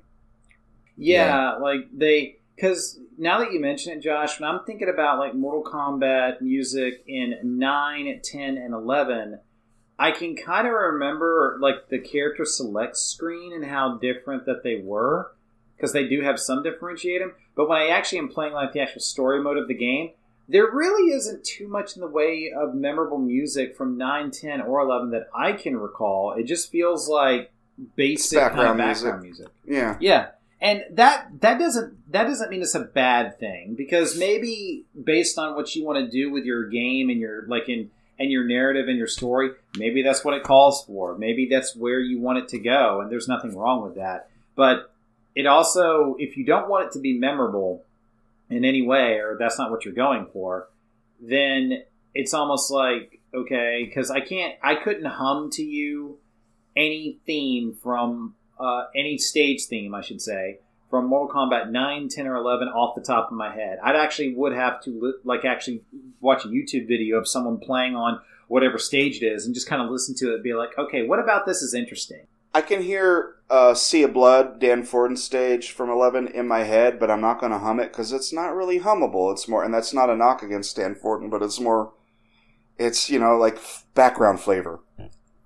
You know what I mean? I'm pretty bad at this, like, as far as like recognizing music. Like, unless this music is like really stands out and is beaten into my brain, like it doesn't register. Like for example, any of the music from like MK2 probably, right? Mm-hmm. I'll know, like, when you go through the tower, like a lot of the times it's a certain order of stages, a lot of the time. Yeah, like, and it starts to get a pattern in your head. Right, and I know the earlier ones more because when I was a kid, like, I didn't always get to the higher levels, so that, like, I would just play the lower levels over and over and over again, so those are beaten to my head. But like, Mortal Kombat 11, I played that game a lot. I've played 10 more, but I guess because I'm just so concentrated on the fight, I'm not paying attention to the music at all. Yeah, no, I feel it. And the music kind of fades into the background, which I guess is what it's supposed to do. A little bit. I mean, you're not supposed because to have to think about it. There's so much sound effects with like what the characters are doing, and I feel like in the older games, there were less sound effects to battle against the music. Yeah, you are correct. I feel like the music was more prominent in the older games because there was just less sound effects to work with. I don't know. No, that makes sense. No, I think you got it in the head. I will say though, like Sea of Blood, the only reason I do have it in my head is because, well, I listened to it recently, realizing that was a Dan Forden joint. But it's not super remarkable. A lot of people actually do like it because they're like, holy fuck, it actually sounds, Mortal Kombat 11 finally sounds like Mortal Kombat. But it's a basic track. It's nothing compared to the most memorable for me tracks from like the first 3 games. But overall, like even from the first 3 games, I'll fully agree with you. It's meant to be kind of background noise. It's meant to be, it's just tempo with a few exceptions. Which is fine. That's Mortal Kombat. That's what Mortal Kombat is. Yeah, I don't think that there's anything wrong with that because, I mean, in this way, I think it's become part of like Mortal Kombat's identity. Like, admittedly, we've talked in the past about rumors about what MK12 or what the narrative for that game is going to be, but I really think that, and we even kind of touched on what would be probably the most interesting thing that they would do that would like shock you, that would just be very un-Mortal Kombat that they would do in the future, or things they would bring back. And we didn't mention this, but I think one of them is that if they actually did character theme music. So like if they have characters and each character has their own theme music to them, that is distinctive. Like imagine Liu Kang with his own theme. I really kind of can't envision what that would be. We have at least 7 character themes thanks to the Immortals. Yeah, that's true. Liu Kang's Hiya. Wait. Dun dun dun dun dun dun dun dun dun dun dun. Dun, dun, dun, dun. Fireball! What? I don't know where he's I don't know where he's going with this That's either. from Immortals, the fucking Mortal Kombat, the album by the Immortals. None of y'all fucking losers have listened to it. I fucking have it in cassette tape. Fuck y'all. I'm not a pure fan anymore. You've seen I can't compare to this. And they sample his wah wah to a beat in it right after the part where I cut off. I'll link it to you later. It's a good. I'll link the whole goddamn album to you later. It's a good listen. I love Kano's theme. Kano's theme actually makes me choke up a little bit. I like how it's Kano's theme that makes you choke up, because Kano is not a character you choke up at. That's the thing. The song kind of plays with you. It's the lyrics, man. I'll post that too. I'll post the whole album. It's good. Scorpion's theme's all right. But the only thing I can think of, if Scorpion had a theme, the only thing in my mind is fucking that Fear Factory song. What was it called? Oh, yeah, that one. The one where he's fighting Johnny Cage. Zero Signal. Yeah. Yep, Zero Signal. Yeah. That's all I could think of if Scorpion had a theme. That's it. To the point where I wish that was the music in the NetherRealm stage in Ultimate MK3. Yeah, that would have been awesome. Oh man, like I would love it. If they somehow, because Fear Factory, I think they're still around, but they haven't been doing much lately. I would love for them to do music for a Mortal Kombat game again. A game period. I don't think they ever did music. Not to slight the people that do work on it right now. Which, by the way, the guy that worked on the MK11 score for the story mode in the main menu, his name is, I had to double check from my notes because I thought I typoed it, but it's Wilbert Rodgett. Not Roger, but Wilbert Rodgett, who did the score for that. But not to slight him or Dan Forden, but wouldn't it be cool if they did, like, for a future Mortal Kombat game, maybe not a mainline one, maybe like a MK versus DC type thing, invite bands to do stage music, like invite Fear Factory, or fucking Korn or something, just to do Korn. Like, why not? I don't know. I just pulled it out of my ass. That seems like the most like somebody Mortal Kombat fans I want to hear. I mean, it's possible. Personally, I would like for them to. What was that, Josh? Do you know the name of that band that did the song from the movie? I don't need... God, I don't know them, yeah. Yeah, I would like to hear that band actually do a song for Mortal Kombat game. I think that would be a lot of fun. And again, I know we're just kind of like speculating this at some point because I don't want to say that we don't like the great Dan Forden. I would just like to see, a bit of a shake-up in Mortal Kombat, like in the music for the games, because I think it's always been about, the flow of the story and the narrative, and I think it would be interesting as sort of a post add-on to one of our previous episodes where we talked about what we want to see for the future of NK, is that if Mortal Kombat 12 music kind of pushes the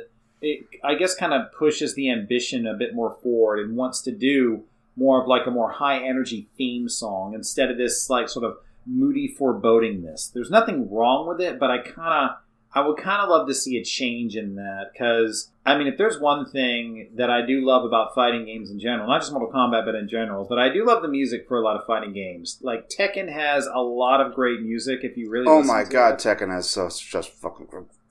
Sorry, I was about to go.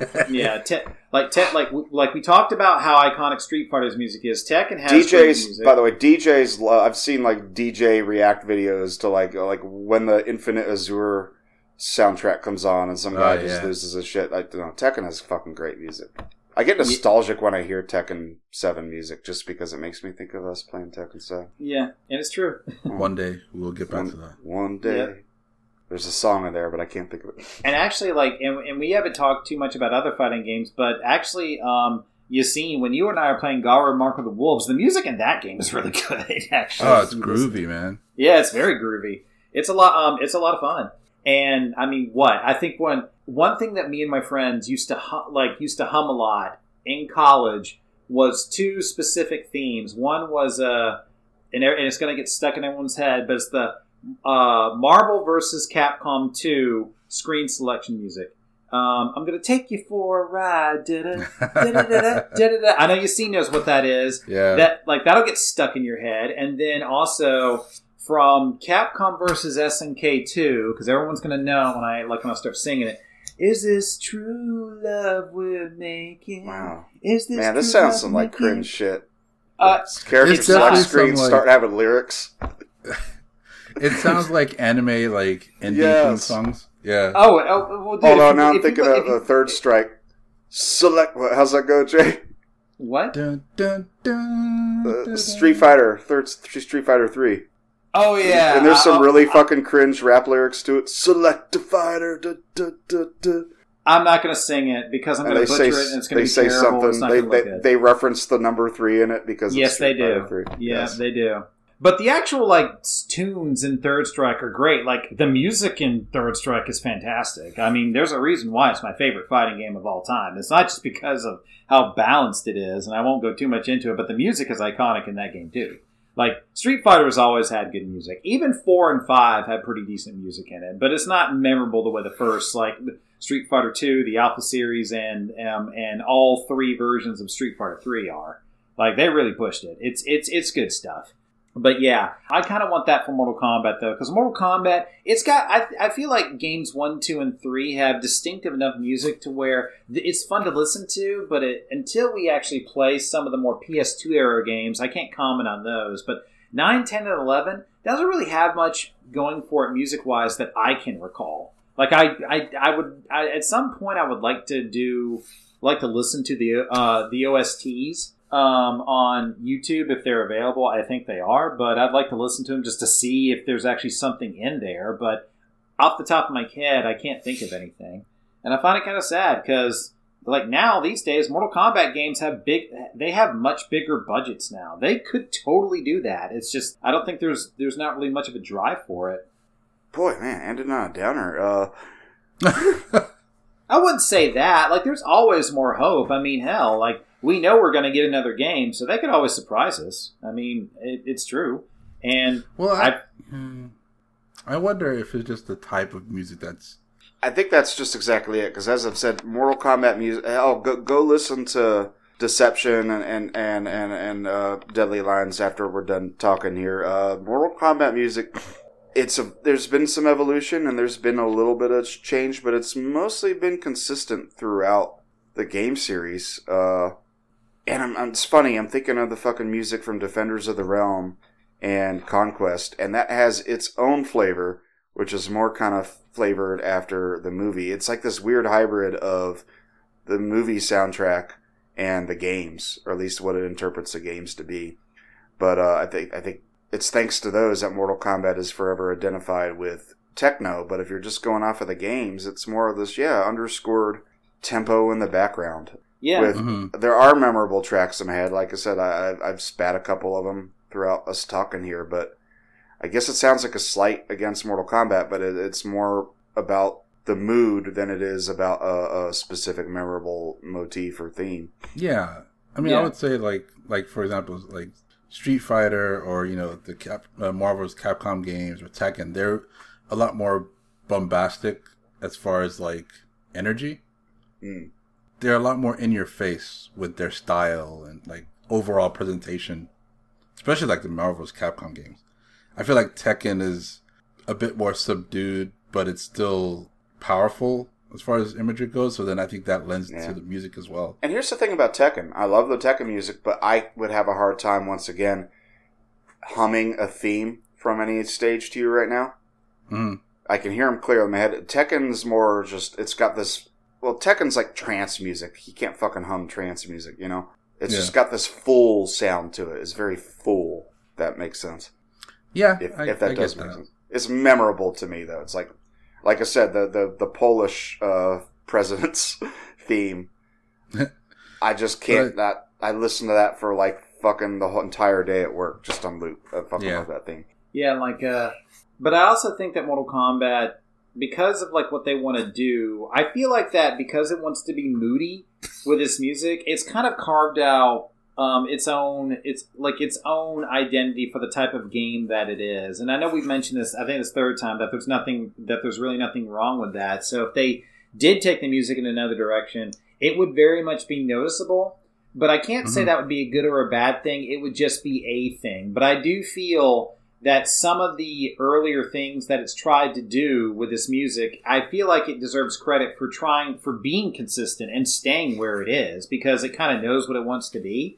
The movies and the shows all kind of base everything off the iconic soundtrack of the first movie, and it's kind of, in a way, always been an homage to that first movie's soundtrack because of how iconic it was. You know, you see this all the time. So it's this weird sort of almost like, I guess you could say like weird like influence war going on, where like Mortal Kombat media is trying to, I guess, conquer the Mortal Kombat game music, and they're kind of clashing a little bit because the music for the games is its own thing, and then the media of everything else is now in its own realm of this own thing, like high energy techno versus like down tempo forebodingness. I guess you could say it's kind of interesting when you look at it that way, because that means that the media and the games are almost sort of carving out their own individual identities through their music. And it's kind of interesting to watch when you look at it. I bet Street Fighter and Tekken has some of the same stuff, but we don't really talk about the Street Fighter movies too much. Can you remember much of the music from the Street Fighter movie? Honestly, Josh, no. I mean, however, in the future, we will be talking about the Street Fighter movie, but not today. But the music from any of the Street Fighter movies, the many of them, by the way, hasn't really rung too many bells for me. Although the animated Street Fighter movie actually does have a pretty kick-ass intro, in my opinion. I don't give a jack shit about any of the animated. Did I say that? yeah, you said that, but that's okay. Just about anybody who's into fighting games I guarantee you've seen the Street Fighter anime movie, because they've only released it like freaking 70 gajillion times since it ever came out. Oh, you mean just like Street Fighter 2? Yeah, pretty much. Yeah, pretty much. But there's a reason why. Maybe one day we'll watch it, but not today. Not today.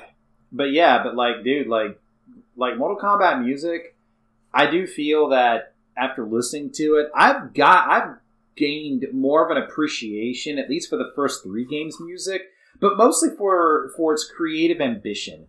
It started off as its own thing, where, you know, you have this sort of Enter the Dragon sort of inspired like sort of thing going on, and then it carves out its own identity with new musical instruments and ambition, and then it kind of goes into Mortal Kombat 3 with its story, narrative, and flow, while also still trying to maintain the mood for its themed stages. And it's sort of interesting to see that it went this route, and I was surprised, again, that I could play both these soundtracks now and sit and do whatever, and it would never bother me. Like, no track, period, in any of the soundtracks annoyed me. Like, I didn't feel like I have to change this or I have to turn it off. I even guarantee you that if I'm out somewhere just biking, you know, for a long time, I could listen to all 3 soundtracks, and I could, like, just get into my zone when I'm biking and just listen to all 3 soundtracks and be fine.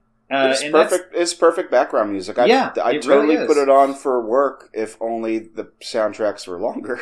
So I guess I could get a playlist of 1, 2, and 3 going on, you know? Well, to be fair, a lot of the tracks in the first 3 are short, games, well, they just repeat over and over and over and over again for like 2-3 minutes. Yeah. Kind of the same thing. Like they do. I mean, if you're going to do that, I don't think there's anything wrong with doing that if it's actually a good tune, because I will admit I've put The Street on a playlist for work, so yeah.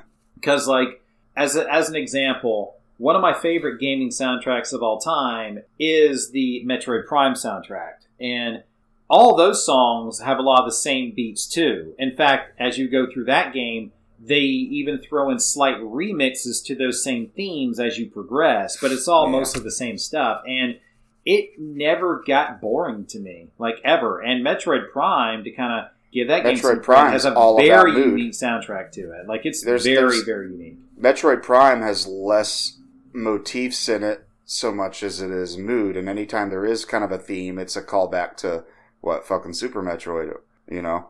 So, yeah, that's a soundtrack that's totally mood. Mm-hmm. On the opposite spectrum, Doom, fucking Mick Gordon's Doom, could be considered all mood, because I am not a fan of New Doom's music, because if you compare it to old Doom as, you know, recognizable themes, and it's not all fucking heavy metal. There's an eclectic mix of styles in it. Whereas Mick Garris is a fucking movie director. What did I say? Mick Gordon. Yeah, Mick Gordon. It's not as, I'm simplifying it, but I would characterize his soundtrack as noise. However, I've used his Doom soundtrack as background when I've been working some particularly stressful accounts at my job, where I'm just driving, you know, going 60 miles an hour for 8 hours, and some good demon killer music. It's a perfect thing to have on in the background. I mean, dude, like, I can't say anything. I love Mick Gordon's Doom soundtrack. I actually would play that in my car and headbang to it while driving down the freeway. It's a lot of fun. So that sounds dangerous. I don't know if I could do that. I think I'm the weird one out. I don't listen to game soundtracks or like movie soundtracks. I don't listen to movie soundtracks much, but I definitely, as I've aged, maybe just because it's the best thing to have in the background if I'm working on something, is something without lyrics. So I enjoy, video game music. Especially if it's a game I've played and I have, you know, attachment to it, you know? Maybe I should start doing that. I think it's because I just don't recognize music a lot of the time in media that isn't music, if that makes any sense. Yeah, no, like you guys ask me, I get what you mean, yeah. Huh?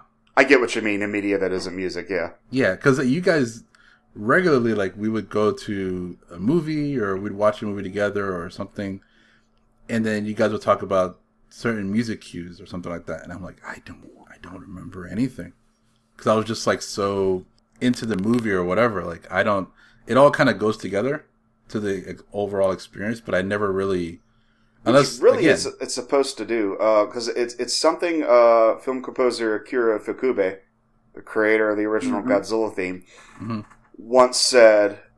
He said he didn't understand why people listen to movie soundtracks by themselves. Yeah. Because in his eyes, they're supposed to go with the movie.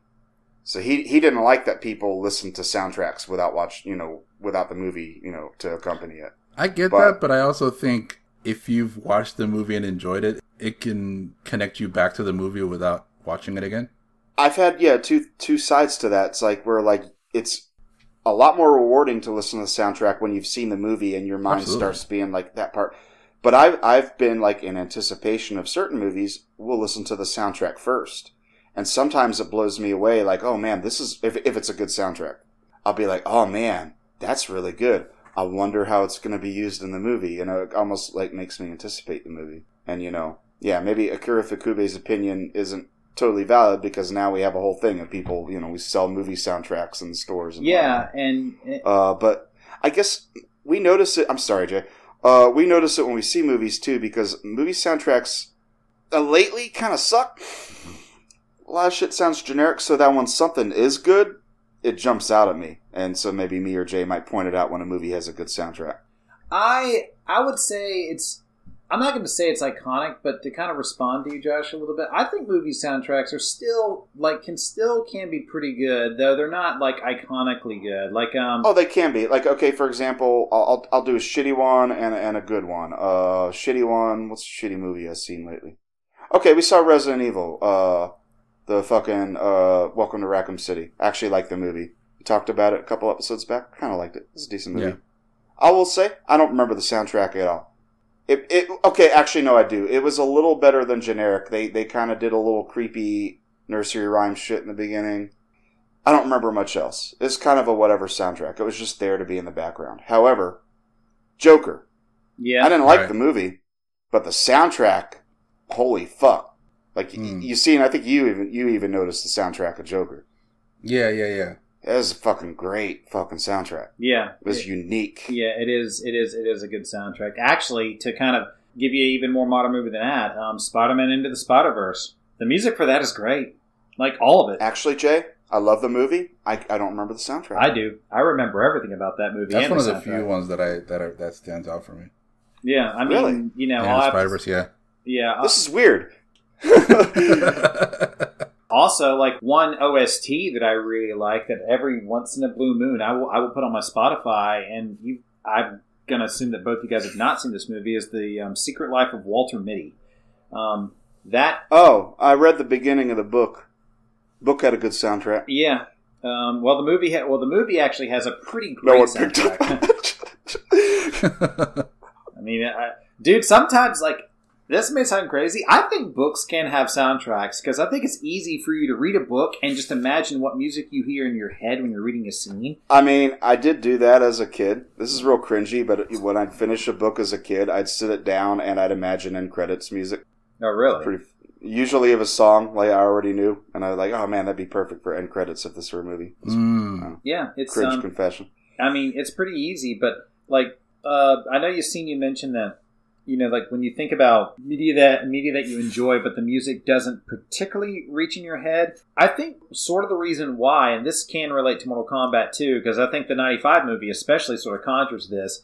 When the soundtrack of a movie or the OST really differentiates itself from everything else and really makes you feel the impact or really sells a scene to you, it almost universally will make that scene better than if the scene had no music at all. It's always like Jaws. Yeah, like Jaws is one because there's a movie where everyone remembers the soundtrack more than the movie. Yep. Also, I would even say that most people love and remember Jurassic Park, but the Jurassic Park theme is honestly, in my opinion, almost more iconic than the movie itself. Two John Williams musics in a row right there. Yep. And then, of course, we got the Star Wars theme. That's John Williams. Three John Williams. Yeah, three John Williams. But now, is there a Josh, point we're making here? But now, Josh, I'm He's going a to flip really the good script. fucking composer. Okay. But now, Josh, I'm going to flip the script and say Batman's theme by Danny Elfman. Undoubtedly. Yeah, undoubtedly. Like that's like when most people think of Batman's theme, they're going to picture Danny Elfman's theme in his head almost by default now. Versus my Hans default Zimmer. is the '66 show. Oh, the Adam West show. I mean, that one's true. My version is Prince's rendition, "Bat Dance." Oh God, dance. Do. But also, because one thing we were talking about, I guess like last night, we were talking about like some Disney movies, and I'll mention this one, Bambi. That scene where Bambi's mom gets killed and shot, spoilers. The music in that scene is subtle, but it builds up, and there's not a lot of differentiation in sound, but the sound that's there builds up tension so much, and it sells the crap out of that scene. I can't, the scene would really not be all that interesting if you took the music away from it. So music and OSTs as a whole add so much to a game that most people don't unconsciously realize until you actually try to play the game without it. Like, you see, when you or I are playing Gara Mark of the Wolves, and remember, like, for a time, just so you wouldn't get audio loop feedback, I would be playing that game with you with the music turned off, and the only thing I can really hear is just the sound of my fingers hitting the keyboard or the arcade stick. And it just feels, it's fine, but when there's nothing there, it just feels slightly empty. Like, you want some background noise in some way, and music is going to always have that impact. And the Mortal Kombat 95 movie, I would think that most people love the soundtrack more than the movie itself, if we're talking about general public perception. Because of that, I don't know, man. Because of that, you just have this sort of lightning in the bottle scenario where the soundtrack is just gold. I mean, a lot of people thought that about the Godzilla 1998 movie, like where the movie. Oh yeah, that fucking soundtrack's lit. Oh yeah, that soundtrack is lit. I mean, you got a whole bunch of great stuff in that thing. See, we're also talking. You're talking soundtrack. are at least for Mortal Kombat 95, are we distinguishing the score separate from the soundtrack? Because I think for Mortal Kombat 95, it's kind of merged. Because the score by, I want to say Zilla Clinton. Fuck, I'll look it up later. But like the Goro theme, the dun dun dun, that's the composer. Mm-hmm. And there's a couple other spots, and then everything else is, the fucking soundtrack. You got your KMFDM and all that. That all kind of have a unified style. So when you're talking about like everyone remembers the Mortal Kombat soundtrack, are we just basically talking all the licensed music in it? Or are we talking about the score too? Because I find the score memorable and stylish. Well, it's sort of an interesting experiment. Like if you just, if you're just a dude who's going to walk down the street one day, and then you have like your, I don't know, like your freaking boombox or something. I'm just thinking because I'm old, I said boombox. But you play the sound from some random track of the Mortal Kombat 95 just to see if people can hear it. Not Techno Syndrome. Don't play that because it's too obvious. But play like, I don't know, this like the music when they're on the leaky boat going to save the world. Or well, that's from the score. No, that is someone's soundtrack. Yeah, yeah. See, the released soundtrack is not the full soundtrack. There's a full soundtrack that includes like the leaky boat, which I don't know which artist did that track. Or like let's just say that you record the sound that Robin Shu's hair makes when it jiggles. So you can like play that to someone. His hair doesn't jiggle. Huh? They're more like whoosh. Well, still. Jiggle is another body part. Hair whooshes. Yeah, so, okay, when Robin Shu's hair whooshes around. Now, if someone can tell me that that's Robin Shu's hair that whooshes just from the sound of it, you know that you have a kindred spirit as far as the love of the Mortal Kombat 95 movie. Check mark. Robin Shu hair mentioned down. Yep. Okay. There you go. Yeah. We're at the tail end of the episode here. Yeah, I had to do it. I had to plug that in because, it's sort of tradition at this point. Absolutely. I would hope someone will remind us if we don't do it. But yeah, like game soundtracks also sort of add to this too, because you could probably go all day about movies that have iconic soundtracks or OSTs to them. But games also have this too, and I've always found it interesting that Mortal Kombat has carved out its own like little section in in music history for both video games and movies. Mortal Kombat is one of the few franchises that they can claim both because the 95 movie has a legendary soundtrack and OST to go with it, and then the games maybe not as iconic, but it still has it. It still has it enough to where you're like, okay, yeah. Like if you just play any like stage sound on the street, probably most people won't get it. But then you may get that one or two person around our age group that will recognize it and be like, oh, that's Mortal Kombat the game. So depends on the stage. I think some people probably would jump at it. Yeah. What we've this movie talk and everything that we've kind of been circling around, it does all kind of come back to say that. Prove that, it doesn't have to be a recognizable beat to be memorable or effective music. And at the end of the day, would you really want to play Mortal Kombat with the music turned off? The answer is probably no. So, no. Yeah. There you go. You would want the background music. And it says a lot about the game where the background music is very listenable and not annoying. Because would I like to sync in Zero Signal to the NetherRealm stage? Hell yes. Oh, yeah.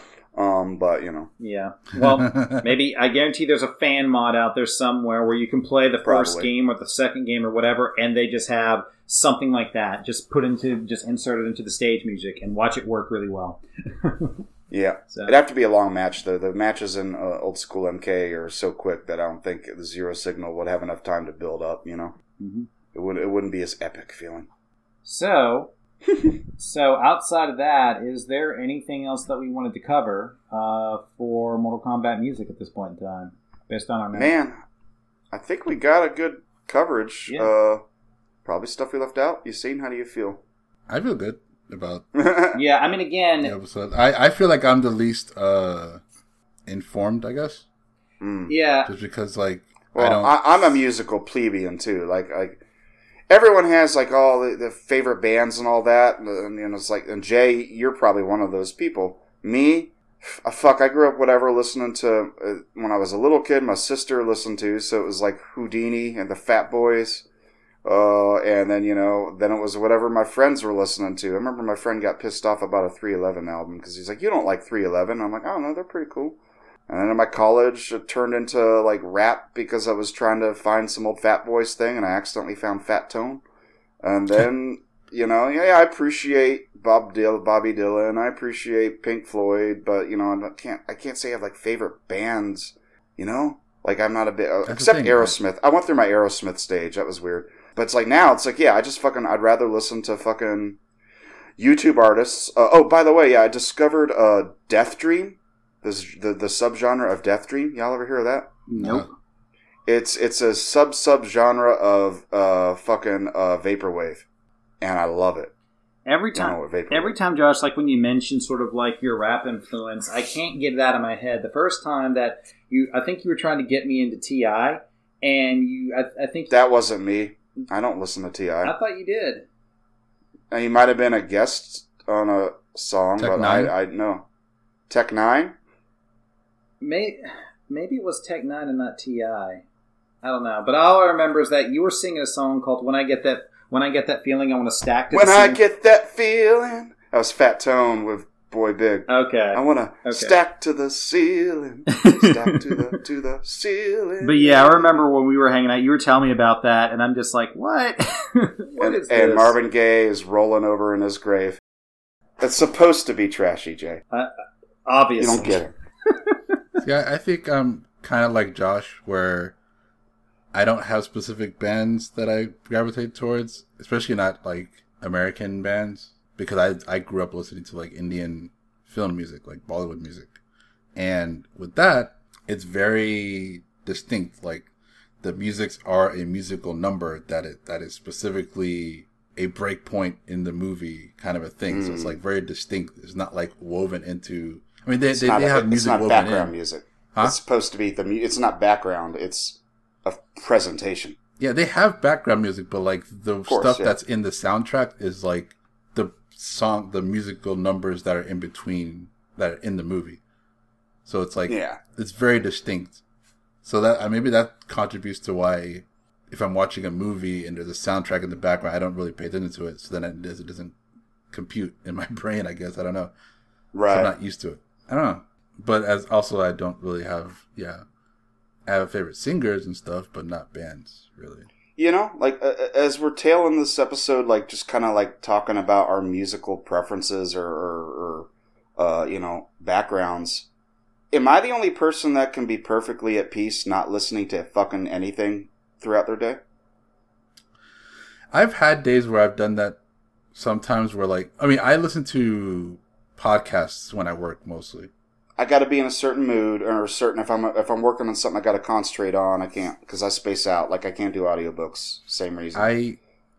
If I have to like do something that's like monotonous, but like something that like I want to get done quickly, then I'll put on music because I can just zone out with that. If it's something that is not time sensitive, then I can listen to a podcast and just kind of go at my own pace. Or it's just like through daily life because like a lot of people seems like they can't do anything without having to have, forgive me for sounding belittling, but noise in the background. You know what I mean? It's like I'm perfectly like in my own place. I wake up, there's no sound. I just hear the tick tick lawnmower outside. I'm at fucking peace. I can drive 3 hours without fucking putting music on. Oh God, no, man. I've had someone I've had someone riding along with me, and they're like, do you just drive in silence? I'm like, oh yeah, I forgot. You're not a freak like me. I'm sorry. I'll put on music.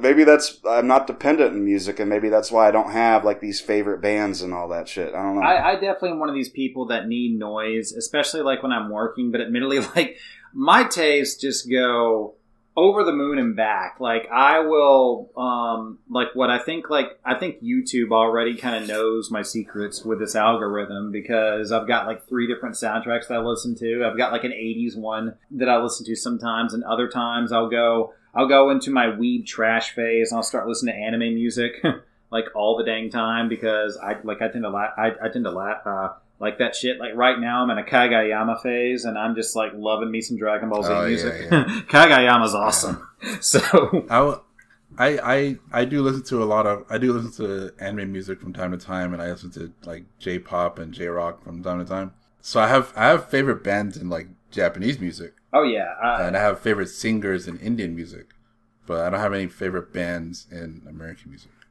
Like, I think, like, what? Outside of that, you'll be happy to know this, but YouTube actually has a Common Writer playlist for me. So I'm listening to, like, Common Writer music from Double, from Build. I'm also listening to music from, like, Fies and Kuga. So it gets all kinds of, I get all kinds of fun stuff from that playlist. Yeah. It's great. But American music... Yeah, like, I listen to all types of American bands. I will sing my praises to Queen, to hell and back. So, oh, yeah, every kid from the 80s. Well, Queen is actually more of a 70s band, but they had some... Yeah, but hits, honestly. Or, like, 80s greatness, like Foreigner, or if I want to go metal, like, I'm a classic Metallica fan, so... Sorry. I didn't mean to do that. Yes, you did. You totally meant to do that. Don't lie, Josh. God. I guess on that note. Yeah, I guess on that note. Let's get on out of here. All right, Josh, what's your outro? Tell us what you got today. Oh, man, what I got today. Literally, we went halfway through the episode and I forgot to think of an outro. And I was about to, just post a music clip and cheat. But I'll just leave you guys out with a little number since we're talking music, right? Yeah, 0s and 1s, baby. Yeah, 0s and 1s. So, here we go. This little JBB Yaboo banger. Say what you gotta say, but just know that I do try. I do what I gotta do just so that I can get by. But if you stand in my way, I don't have time to play. I'm gonna shove you aside. Singing, fuck you, man. I do what I can. So I said, fuck you, man. I said, fuck you, man. Outstanding. Thanks for listening to the podcast. You can follow us on both Twitter and Instagram at Combat Time Pod. And visit our Facebook page at facebook.com/Combat Time Podcast. You can also email us at combattimepodcast@gmail.com if you have any questions you'd like us to answer on the show. See you next time. Mortal Kombat continues. Get over here!